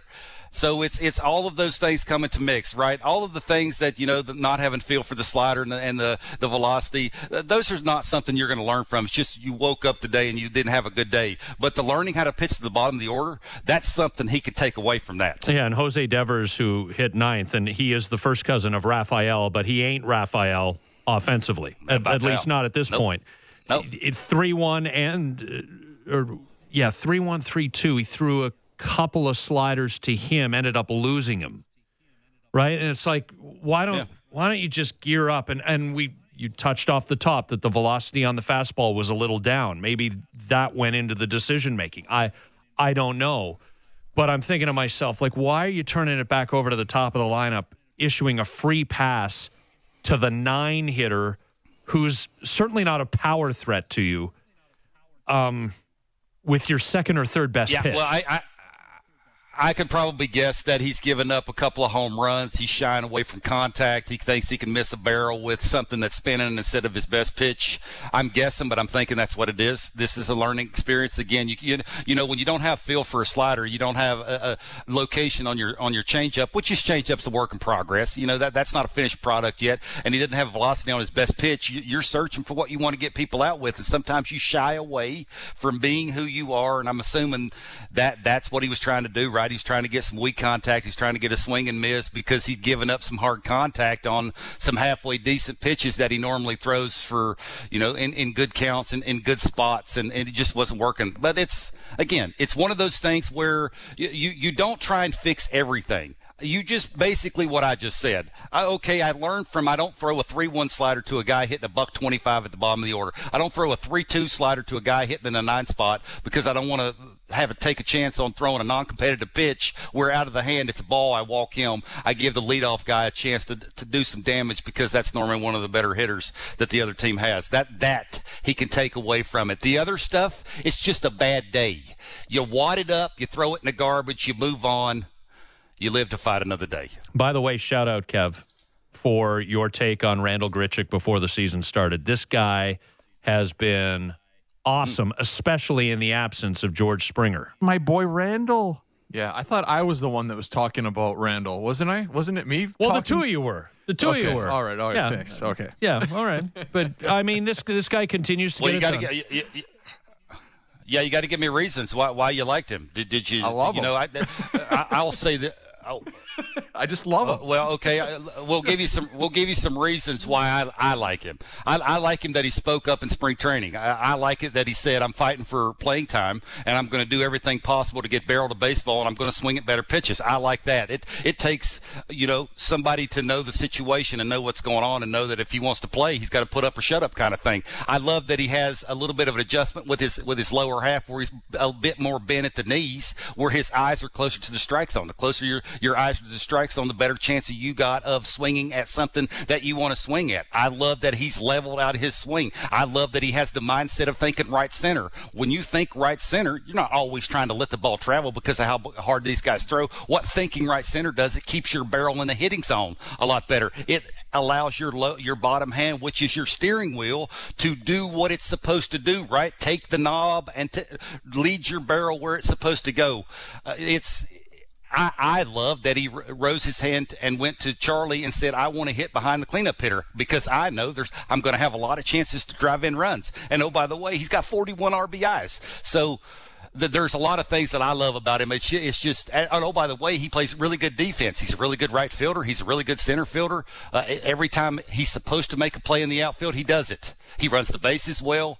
He's a leader on the team. Yeah, and coming into the season, I said this, 30 homers is hard to come by. He was the one guy in this lineup who had done it before.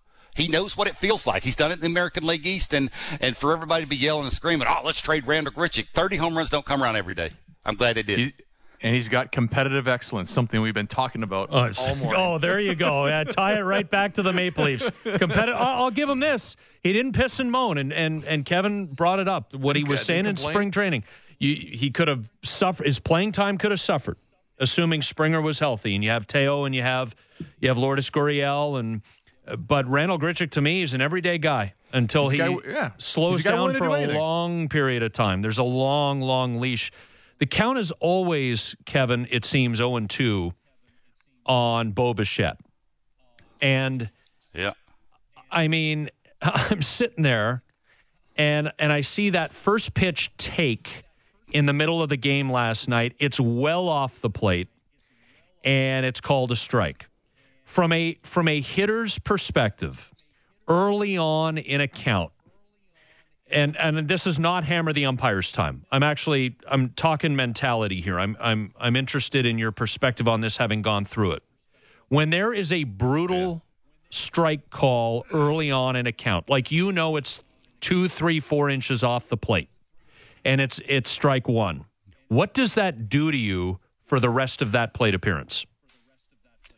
Yeah, it's tough, especially with a guy that's got a really good changeup who likes to throw it a lot, who can mix around his fastball, locate that in and out, up and down, and then can throw the changeup in the same tunnel and make it run off the plate. And that's pretty tough. But look, I don't think that bothers Bo. Bo's a free swinger.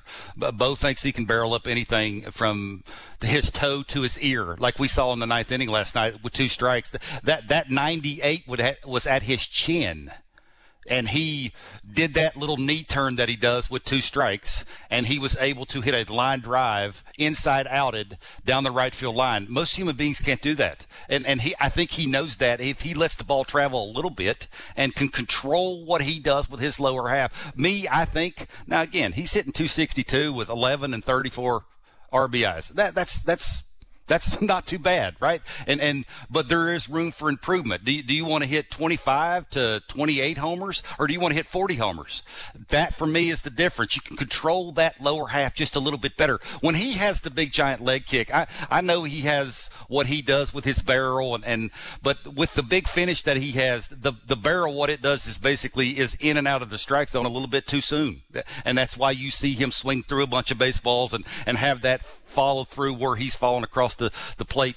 Just control it a little bit better. Just have a little bit better direction with it. Try not to overswing. Good hitters, for me, they good pitches to hit, and they don't overswing. I know that's who he is, but at the big league level, with the way these guys can change speeds and elevate, and as hard as they throw, and as many times as they can throw a secondary pitch, it's very hard to go up and think you can swing and hit everything and swing as hard as Bo does. So make a little tweak, but you can't argue what talent he brings and him in the middle of the order and hitting in front of Vladdy and hitting behind Marcus Semien and you know, again, he is a giant headache for a bunch of pitchers because how do you pitch to him?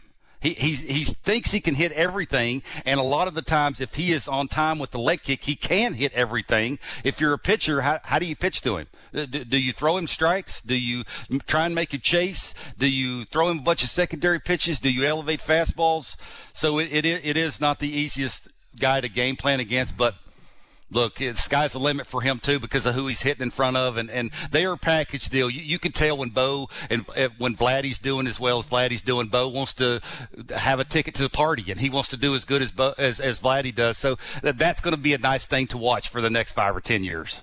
Kevin Barker is with us, and you want to bark at Barker on the text line to 590, 590. We'll get a couple of those in just a moment. I'll also ask Kevin, don't answer it yet, Kev, what his lineup would look like today if George Springer was coming back. Would Marcus Semien drop, or would someone else drop out of that top 2 or top 3? We'll get to that in just a moment. Kevin Barker, the co-host with Jeff Blair of Baseball Central, 2 to 3 Eastern each and every weekday here on Sportsnet 590. The Fan is with us until the top of the hour, and it's time to bark at Barker. From the 289 area code, hitting second, shouldn't Bo just be using his 2-strike swing all the time, Kevin? Love the question. You could argue that, but he, you know, again, it's he has a lot of success with the big giant leg kick. He thinks that he can do anything. And to ask a guy to do that, now, again, you look in the 9th inning, he knew the situation. He knew what he needed to do. He knew what he hasn't been doing. And he was buying into, if I can just drive down and through this, I can get the barrel in the hitting zone as quick as I can hit 98 at my chin. And I can do it line to line. And that for me is, he lets basically what you're seeing with Bo, the situation and the scoreboard dictate his lower half.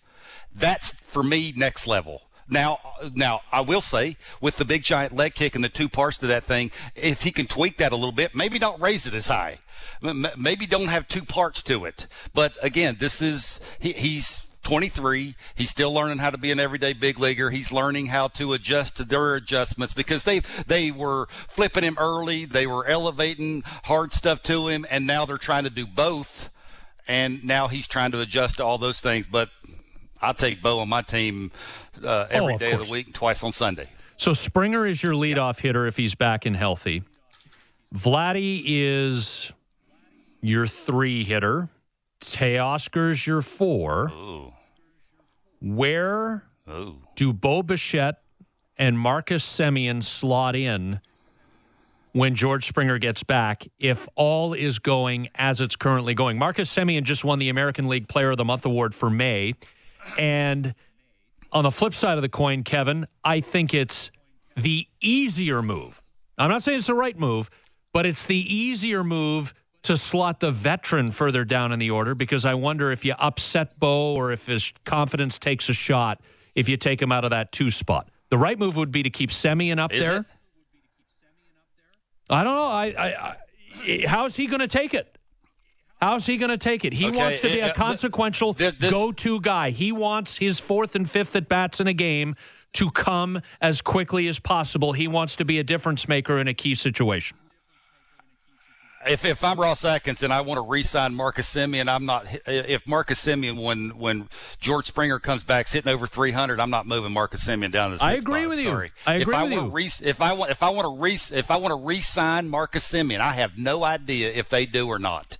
But if they do, it's a lot to ask a guy. We want you to move positions. We want you to mentor the shortstop. And, oh, by the way, I know how good you're doing offensively, but can you move down to the 6th spot?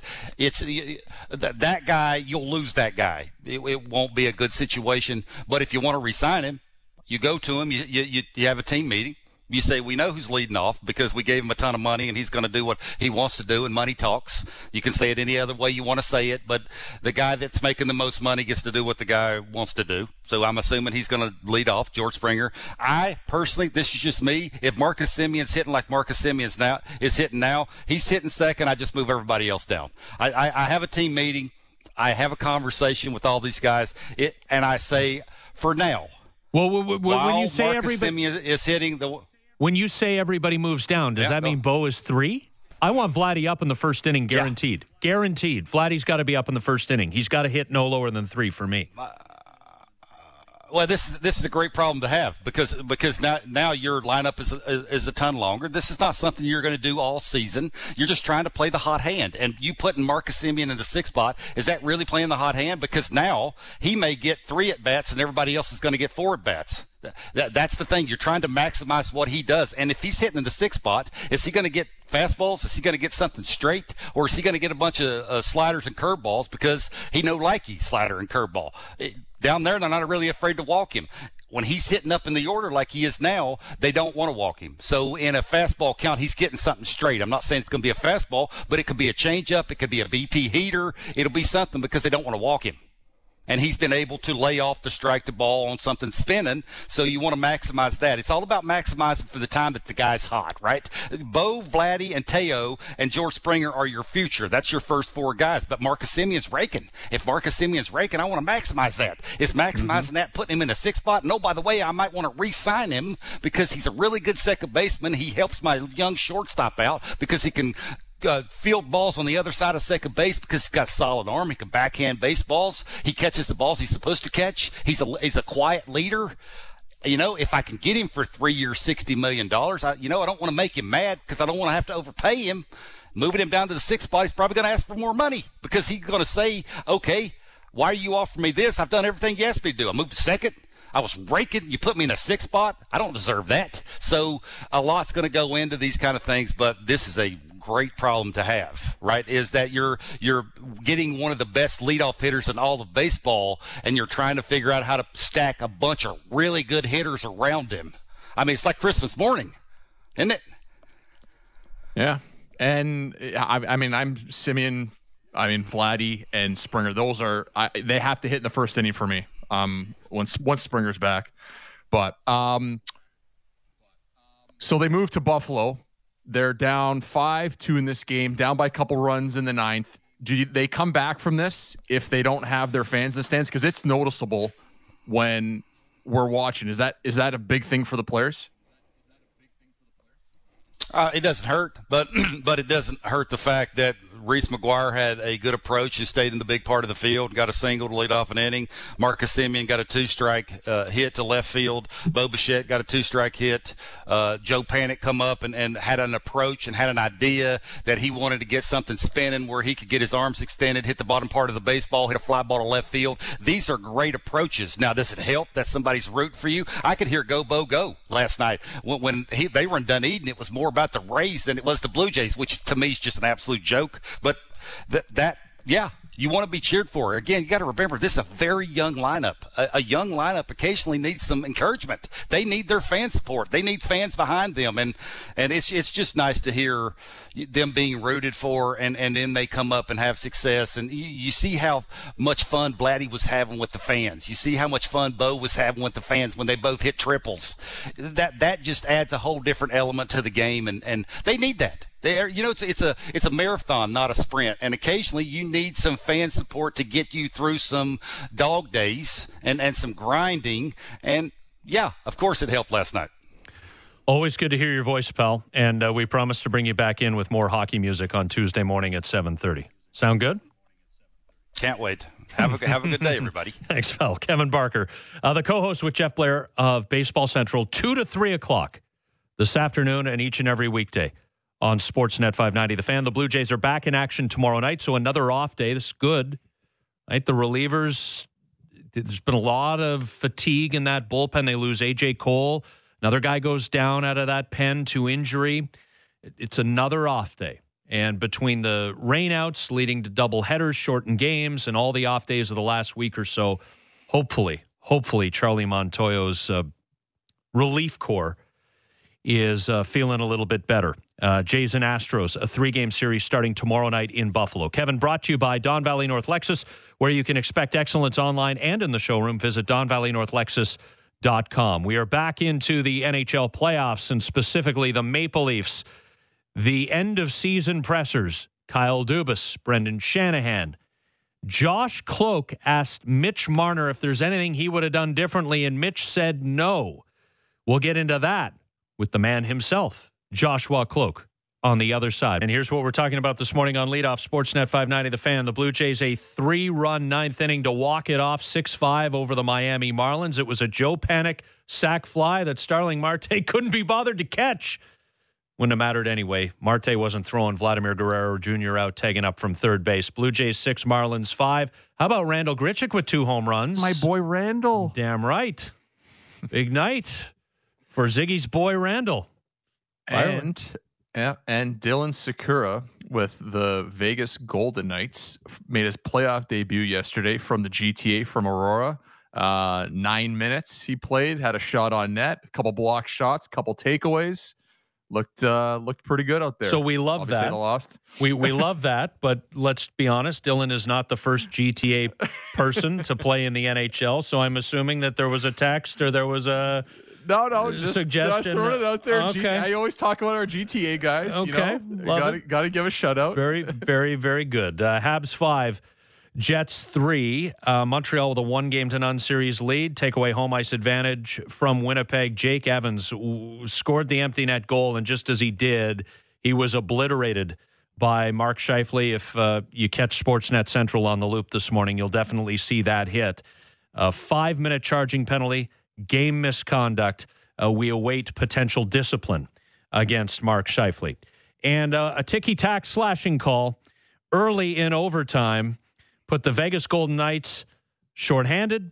The Colorado Avalanche and that awesome power play didn't miss. Colorado 3, Vegas 2. Mikko Rantanen's third of the playoffs.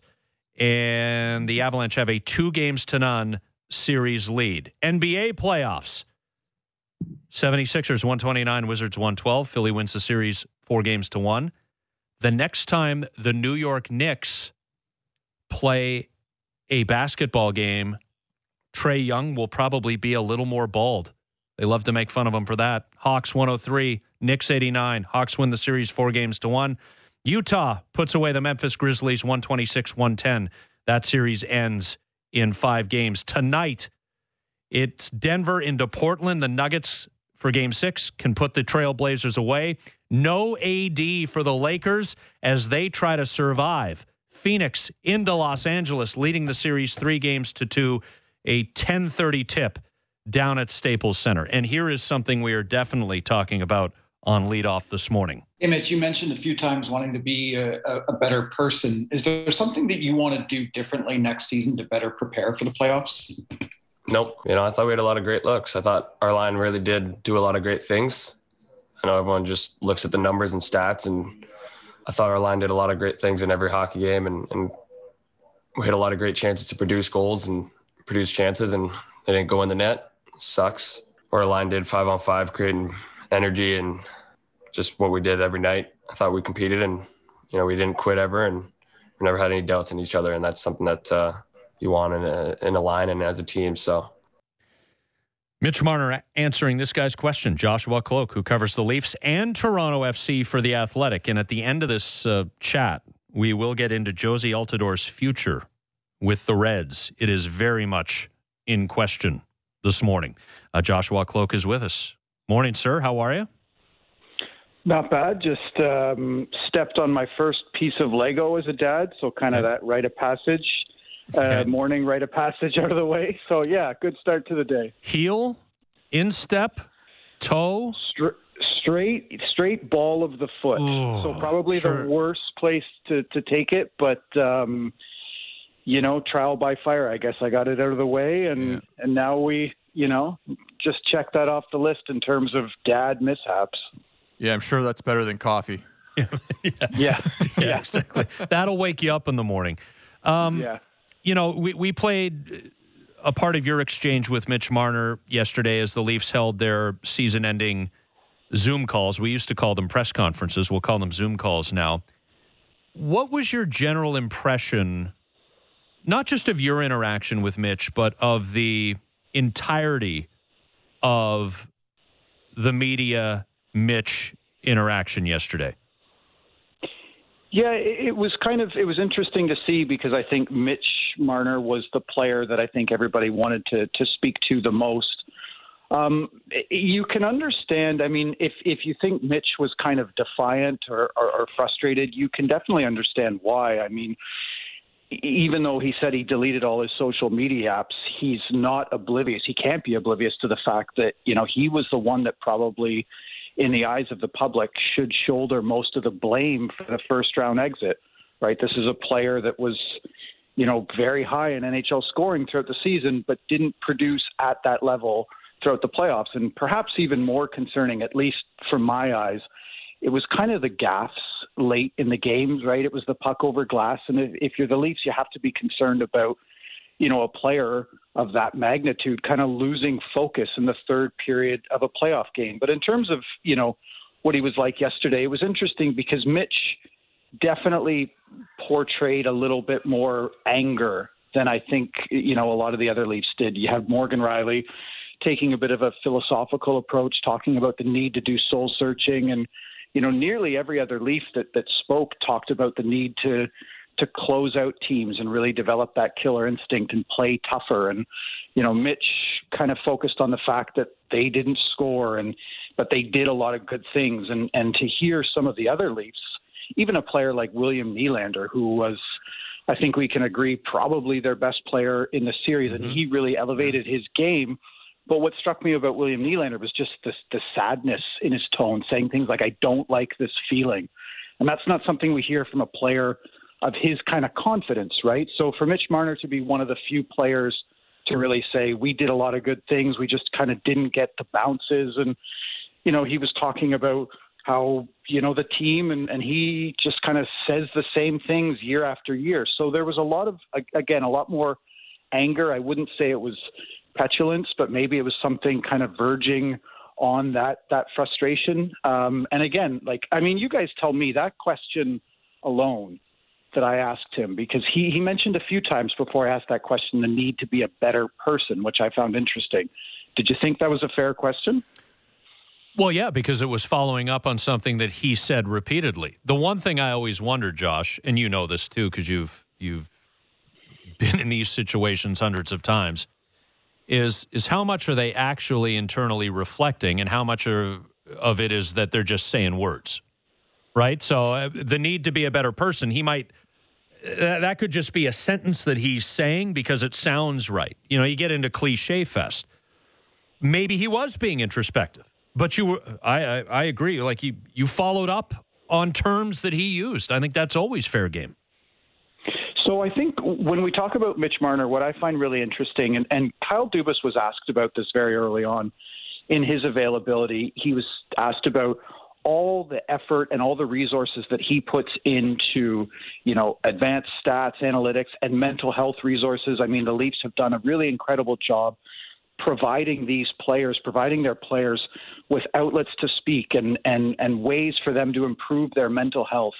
So there comes a point, right, if Kyle Dubas and the organization are going to provide opportunities for the players to improve themselves, eventually there has to be some responsibility on the player to take the Leafs up on these initiatives, to use these initiatives. And I've talked to Leafs and Marlies who have worked, with some of the staff, the Leafs staff that are there to help improve the mental health of players, because we have to give these players credit. It's an incredibly difficult market to play in, especially as a young adult, right? Mitch Marner is 24. Sometimes it doesn't seem like it because he's been a Leaf for 5 years now. So eventually there has to be some responsibility on the player to try, and if he says he wants to be a better person, use the outlets available. But I do think as well, just one last thought on Mitch, there has to be, if Mitch wants to improve and Mitch wants to become a better person and he wants to do those things, the effort has to be there from Sheldon Keefe as well to kind of connect with the player and say, how do I get more out of you in the playoffs, but how do I also help you reach your goals? There has to be a bit of give and take on both ends, and I wouldn't be surprised if that's a big focus of Keefe and the entire organization in this offseason. Well, and the other thing, Joshua, that is true about any situation, and I imply nothing when I say this, it's just who's in a guy's ear, right? Who's in a guy's ear a lot of the time. And sometimes when you play in your local market, you've got a lot more people who have a lot more access to you, who are watching you a lot more closely because you're there, right? Even childhood friends, whatever. So I think that's a factor as well. And that was part of what I thought I saw with Mitch, and it's me potentially reading into the situation, but I think he's a young man still figuring things out. He's an uber talented hockey player who is in, and nobody's crying for the $11 million kid. I understand that, and he does need to produce. I want to be very clear about that, but it's not easy. It's not easy, and they are young men. It's not easy at all, and one thing, that Mitch kind of said that stuck out, and this isn't to pick on the player at all, and this is a difficulty of these end of season availabilities.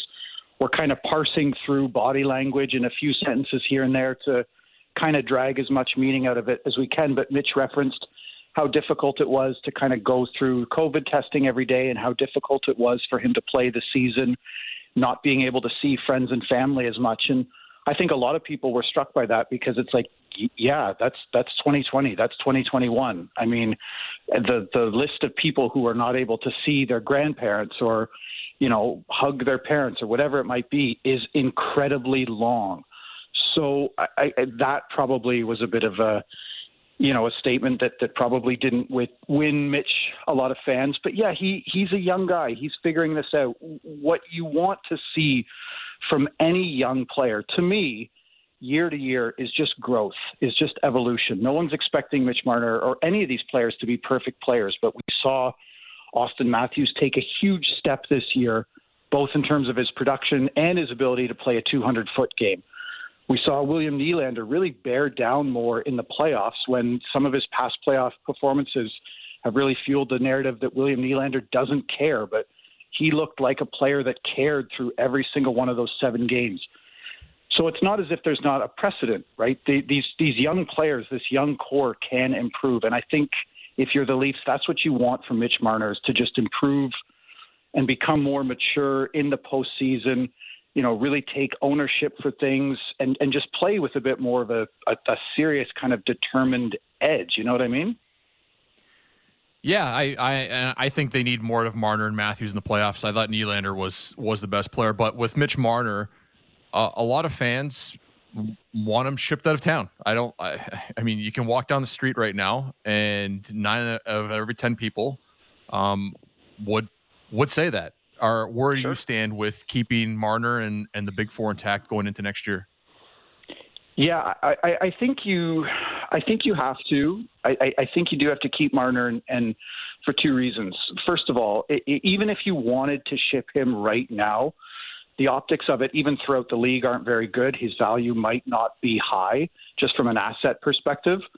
But second of all, even if his value was high, because he's so talented, because he produces so much in the regular season, do we really think we can get fair value back for Mitch Marner?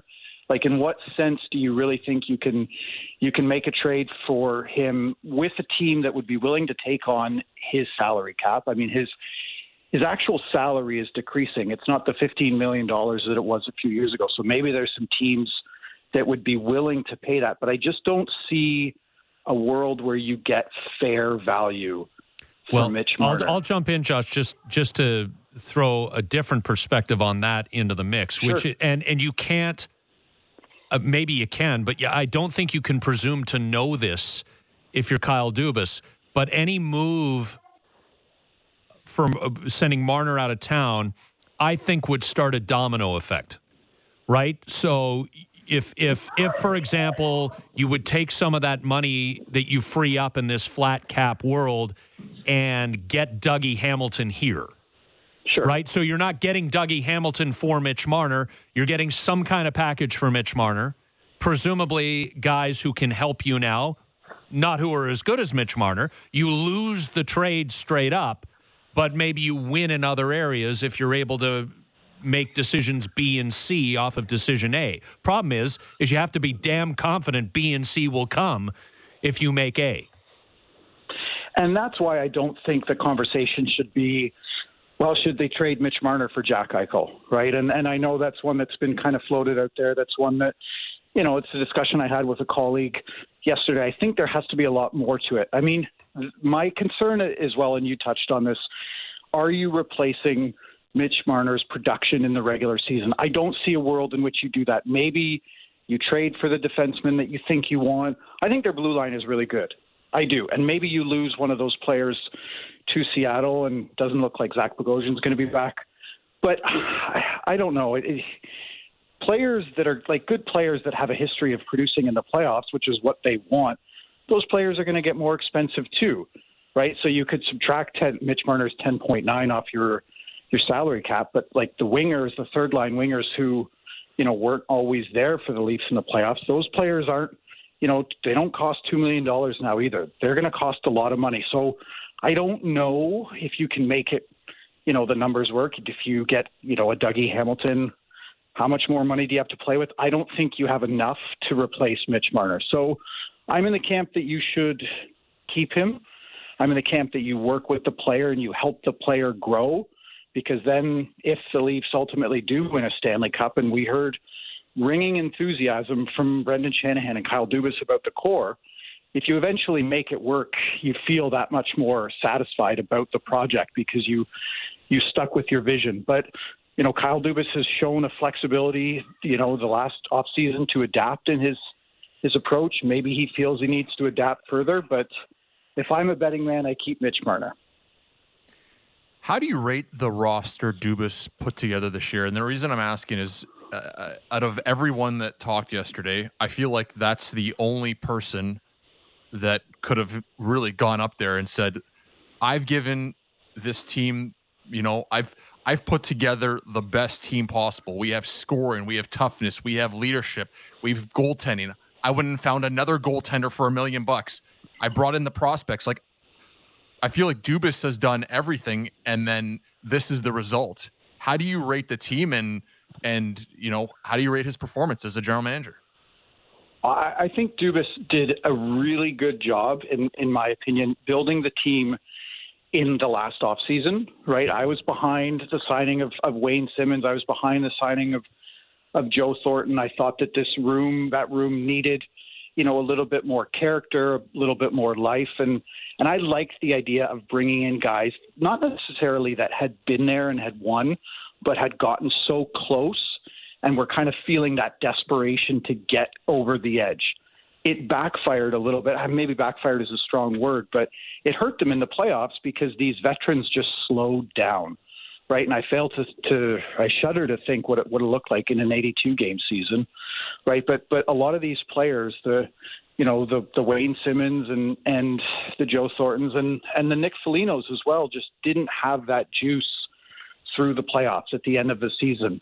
And that kind of came back to bite them. So it was great. I don't even want to say in theory. It looked good, and everything that we heard from the Leafs was that they had a great room and, maybe a few bounces here and there. And we're talking about game one last night, but it just looked at these veterans kind of like ran out of juice. I do think that there should be some criticism of Kyle Dubas for the way that he, essentially gave away a lot of his draft capital this year for players that had virtually no impact. I mean, I'm a big believer that the Leafs have drafted well, and drafting and development still needs to be a focus for this team, but they have 3 draft picks this year, none in the first round. That's really going to hurt them down the road. And when you look at the players that they brought back, the Ben Huttons, the David Riddicks, the Nick Folignos, it's easy in hindsight to say this, but it really doesn't look worth it. So I think the roster he constructed should have gone further. But if there's any criticism, it's the fact that they're really going to have to dig deep and find other ways to supplement their prospect pool, because 3 draft picks this year could hurt them down the line. With Joshua Kloke, who also covers Toronto FC for the Athletic. So before we let you go, Josie Altidor's future with the Reds, what is it? Has he played his last match? He has had confrontations with the general manager, Ali Curtis, the coach, Chris Armas now. He was angry in a scoreless game, being subbed out in the 70th minute. Easy for me to say, against Orlando. and has been sent home after this past week's match against the Columbus Crew. This guy is a legend in this market. Has his time here come to an end?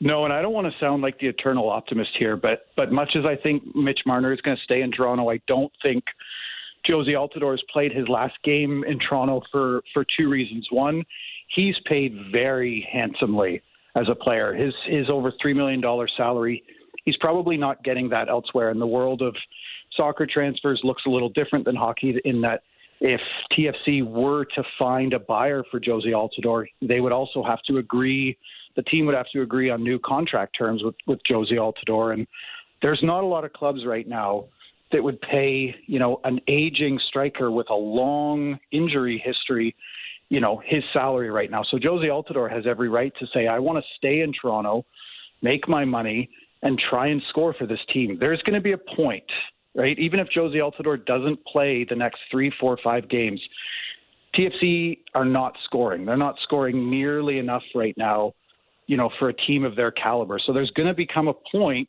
in the near future where the cries of, well, Josie Altidore is on the bench. He can score, maybe not as much as he used to. He can score. Why are we not playing the player? And I think Josie Altidore has all the leverage right now with the situation because I don't think TFC have gotten really good offers for him, and I don't think they've gotten offers that will pay him as well as he's paid right now.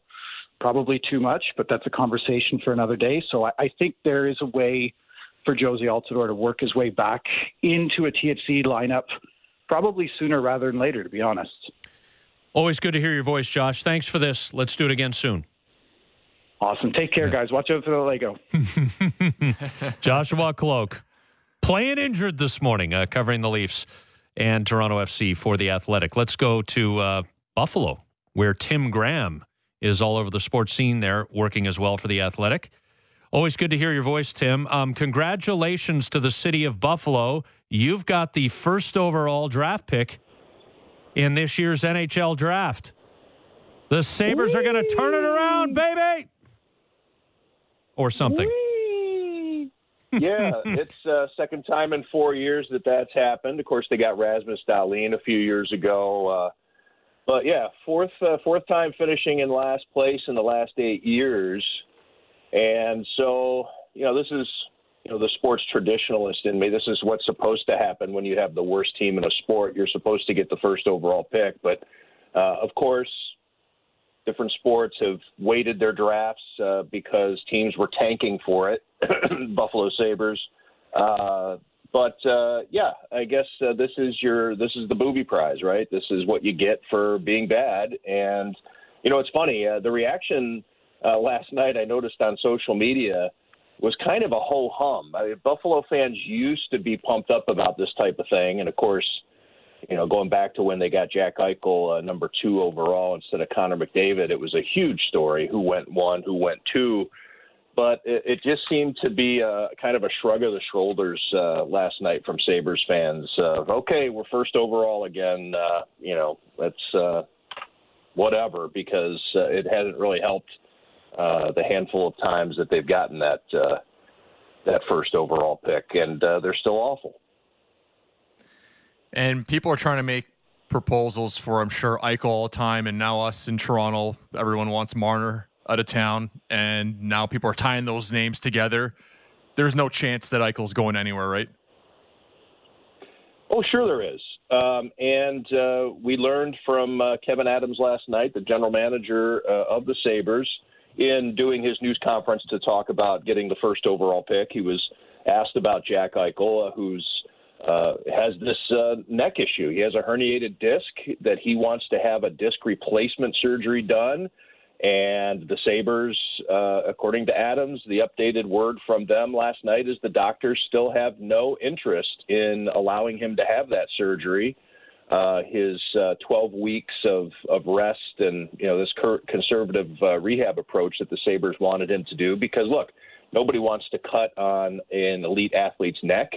And this particular procedure has never been done before in the National Hockey League, so there really is no exemplar for what you can expect in a sport where you're supposed to keep your head on a swivel, right? Well, that swivel is going to be cut on if Jack Eichel has his way. But the leverage is weird because we know Jack Eichel's an elite player. He's one of the best centers in the game. He's miserable, but also he's damaged right now. What team is going to want to trade for him? Is it going to be contingent on that team wanting to allow him to have this surgery that the Sabres don't want him to have? He doesn't have a no-move clause, not yet anyway, so he really doesn't have any say in that regard. But still, what team is going to want to risk any kind of handsome return for Jack Eichel, and not knowing exactly what they have on their hands in terms of this great centerman that he is. So it's a weird situation, and it is very tense between Jack Eichel and the team, and it's clear that he wants out. But can the Sabres, and they're really, I don't know if we can still call Kevin Adams a rookie GM anymore, but he came into the job with no experience at all, and he really didn't have any lieutenants until just a couple of months ago, a downsized hockey operations department that the Sabres were going with, and a first-time general manager. So Sabres fans, I think, are really way more interested in what's going to happen with Jack Eichel than their first overall pick, because they're worried. They're worried that Kevin Adams knows what he's doing, and meanwhile, I think they are okay with losing Jack Eichel. You wouldn't think that long ago that Leafs fans would be done with Mitch Marner, but I think Sabres fans are okay with turning the page, or at least it seems that way, as sad as it is. With Tim Graham of The Athletic, this is Leadoff, Sportsnet 590 The Fan. Something to chew on, brought to you by Great Canadian Meat. So, how deep does the cut go this summer? I feel, Tim, it's been so bad for so long that between Eichel and others, whether it's Ristolainen and on down the list, as good as these players are individually, you almost have to cut out the rot. So presuming they were to take Owen Power first overall, they've got Dylan Cousins, they've got Rasmus Dahlin on the back end. Is that how deep this is going to have to go? Are they going to have a couple of more 55, 60-point seasons here before they even get back to respectability, building around these kids on entry levels? Yeah, and they don't even have technically or officially a head coach yet. They're still going through the process. Don Granato, it's a low bar around here. Fans got excited because Don Granato came in and seemed to spark the team. They did some different things that Ralph Kruger didn't seem willing to do. Ralph Kruger's system was boring as hell. Not only were they losing, but they were doing it in such boring fashion. Then Don Granato comes in, and people are like, hey, we like this guy. We like this Don Granato. Well, he went 9-16, 9-16-3. But that's the thing about Sabres fans. So they're cynical, and rightfully so, after so much losing. And now Kevin Adams, I just told you all the things about Kevin Adams and his lack of experience, and that he's going through a coaching change. What's this going to do about free agency and all these other things? So, yeah, you're going to have to rely on those draft picks. Guys aren't just going to want to come here and play and help the Sabres try to bail out. And let's just maybe extrapolate a little bit more on free agency. You don't know who your best player is even. Is Jack Eichel going to be here? So that'll be a very interesting summer. You talk about the summer being a deep cut. And I think it's going to just be reminder after reminder of how far this team still has to go to turn it around. And that's why you see the city of Buffalo rolling out the red carpet for the Blue Jays here the last few days, getting really, really into having this distraction that gets you from now until the Bills season starting. And we have people actually having these discussions. I hear them all the time. people saying, "Hey Tim, what would you think if the city of Buffalo was able to trade the Sabres for a Major League Baseball team?" People would never. I mean, Buffalo is such a proud hockey town, but the joy has just been wrung right out of them. That has just been. It's a really sad place to be when it comes to hockey these days. And just, I mean, on a last note, pretty cool to see the upgrades to Salem Field, and that'll benefit Buffalo and the Bisons for a long time. And hopefully the relationship with the Blue Jays continues for years and years and years and decades ahead, because the geographical proximity and all of that is perfect. But it's good to see the upgrades that the Blue Jays put in and helping out a partner that's been really good to them. We'll leave it there, Tim, just because the clock is our enemy. I hate having to let you go because we wanted to get into that a little bit more. But we'll pick it back up with you again soon. Thanks for your time.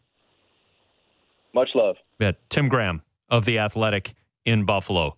Stewie and Bourne on the Scheifele on Evans hit, on Mitch Marner's postseason, end-of-season Zoom call. We used to call them media conferences, press conferences. We call them Zoom calls now. And where the Maple Leafs go from here. Hockey Central at 8:30. And did Ziggy take a drink of something?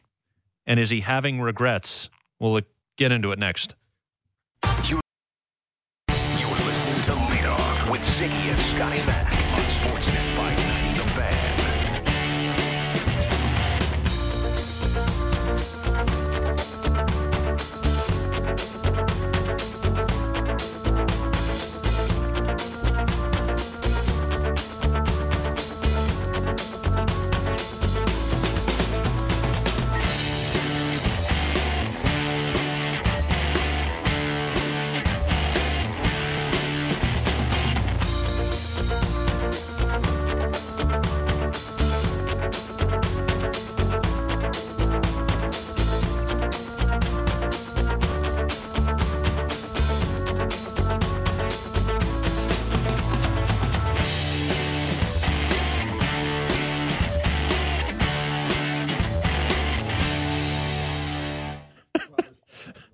I just want to get to Nothing Compares to You. I want to...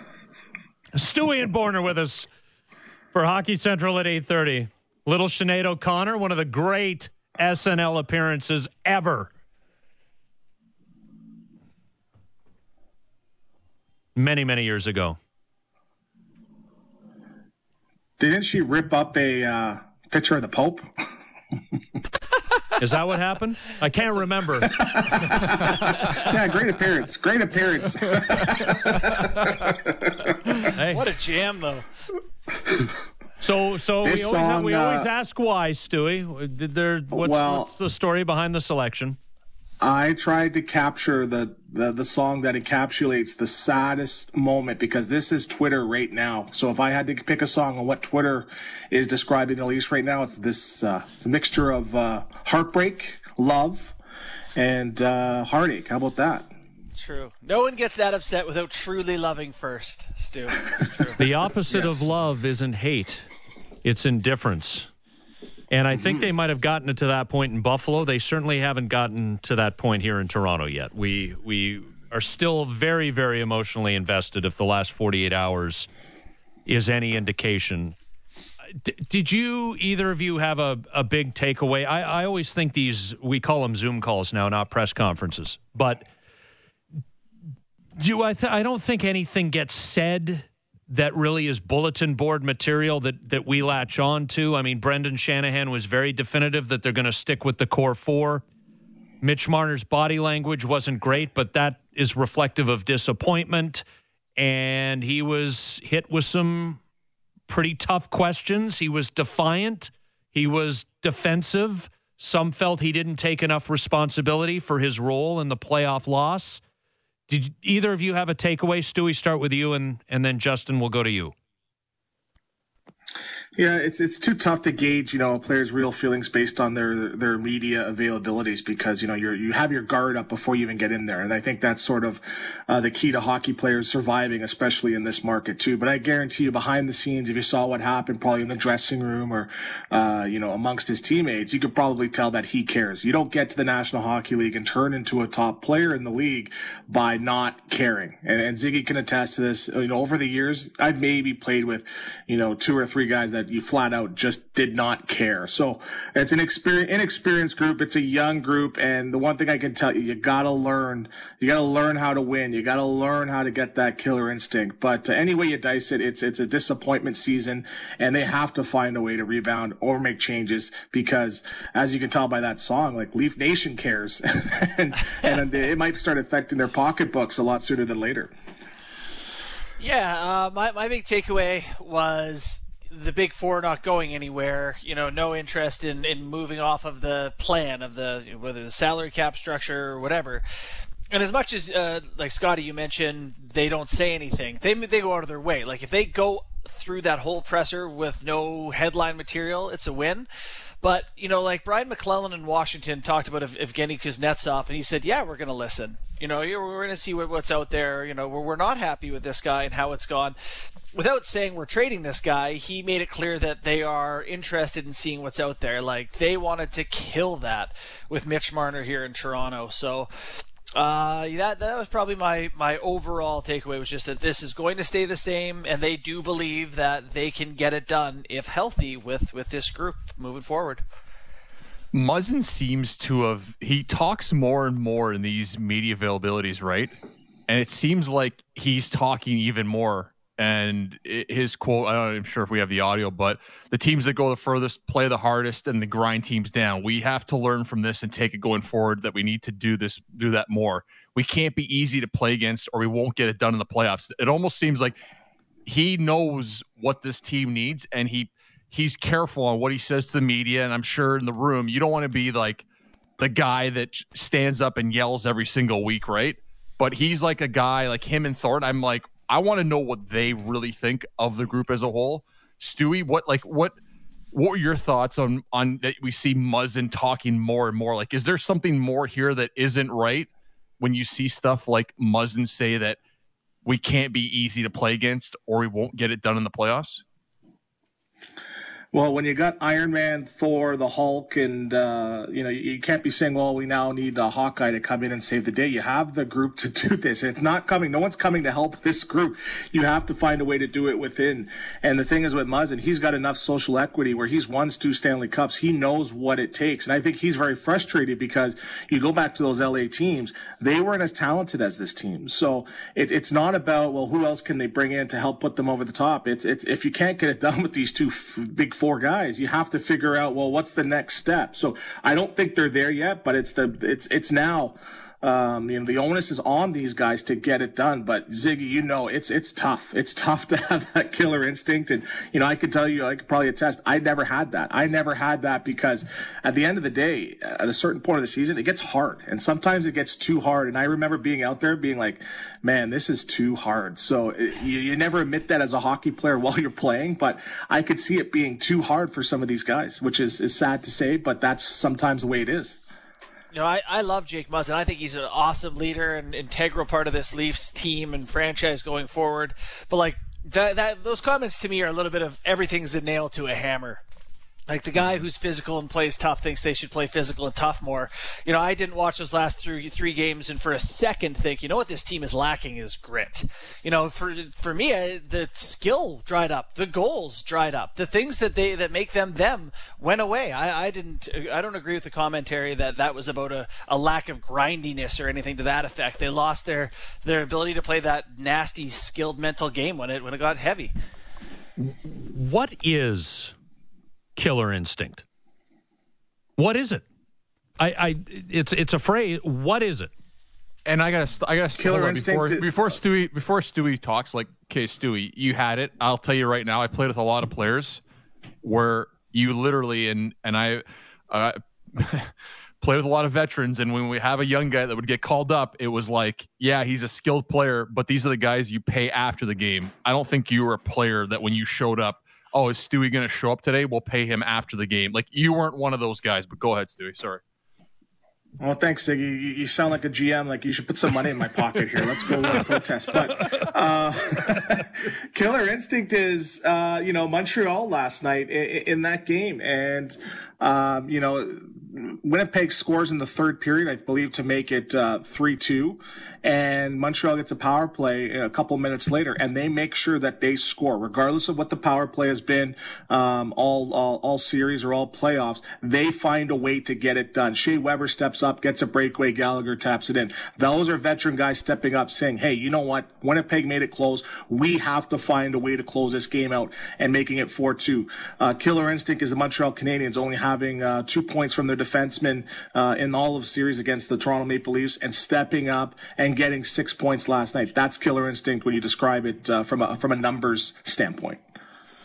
I'd say Killer Instinct is the ability to recognize that it's not over till it's over, and that's the real reality. Is some people, I think about Tiger Woods all the time. When you talk about Killer Instinct, talk about someone who could close guys out. And it got to the point where when people were golfing with Tiger and it was them and Tiger, they're separated from the leaderboard.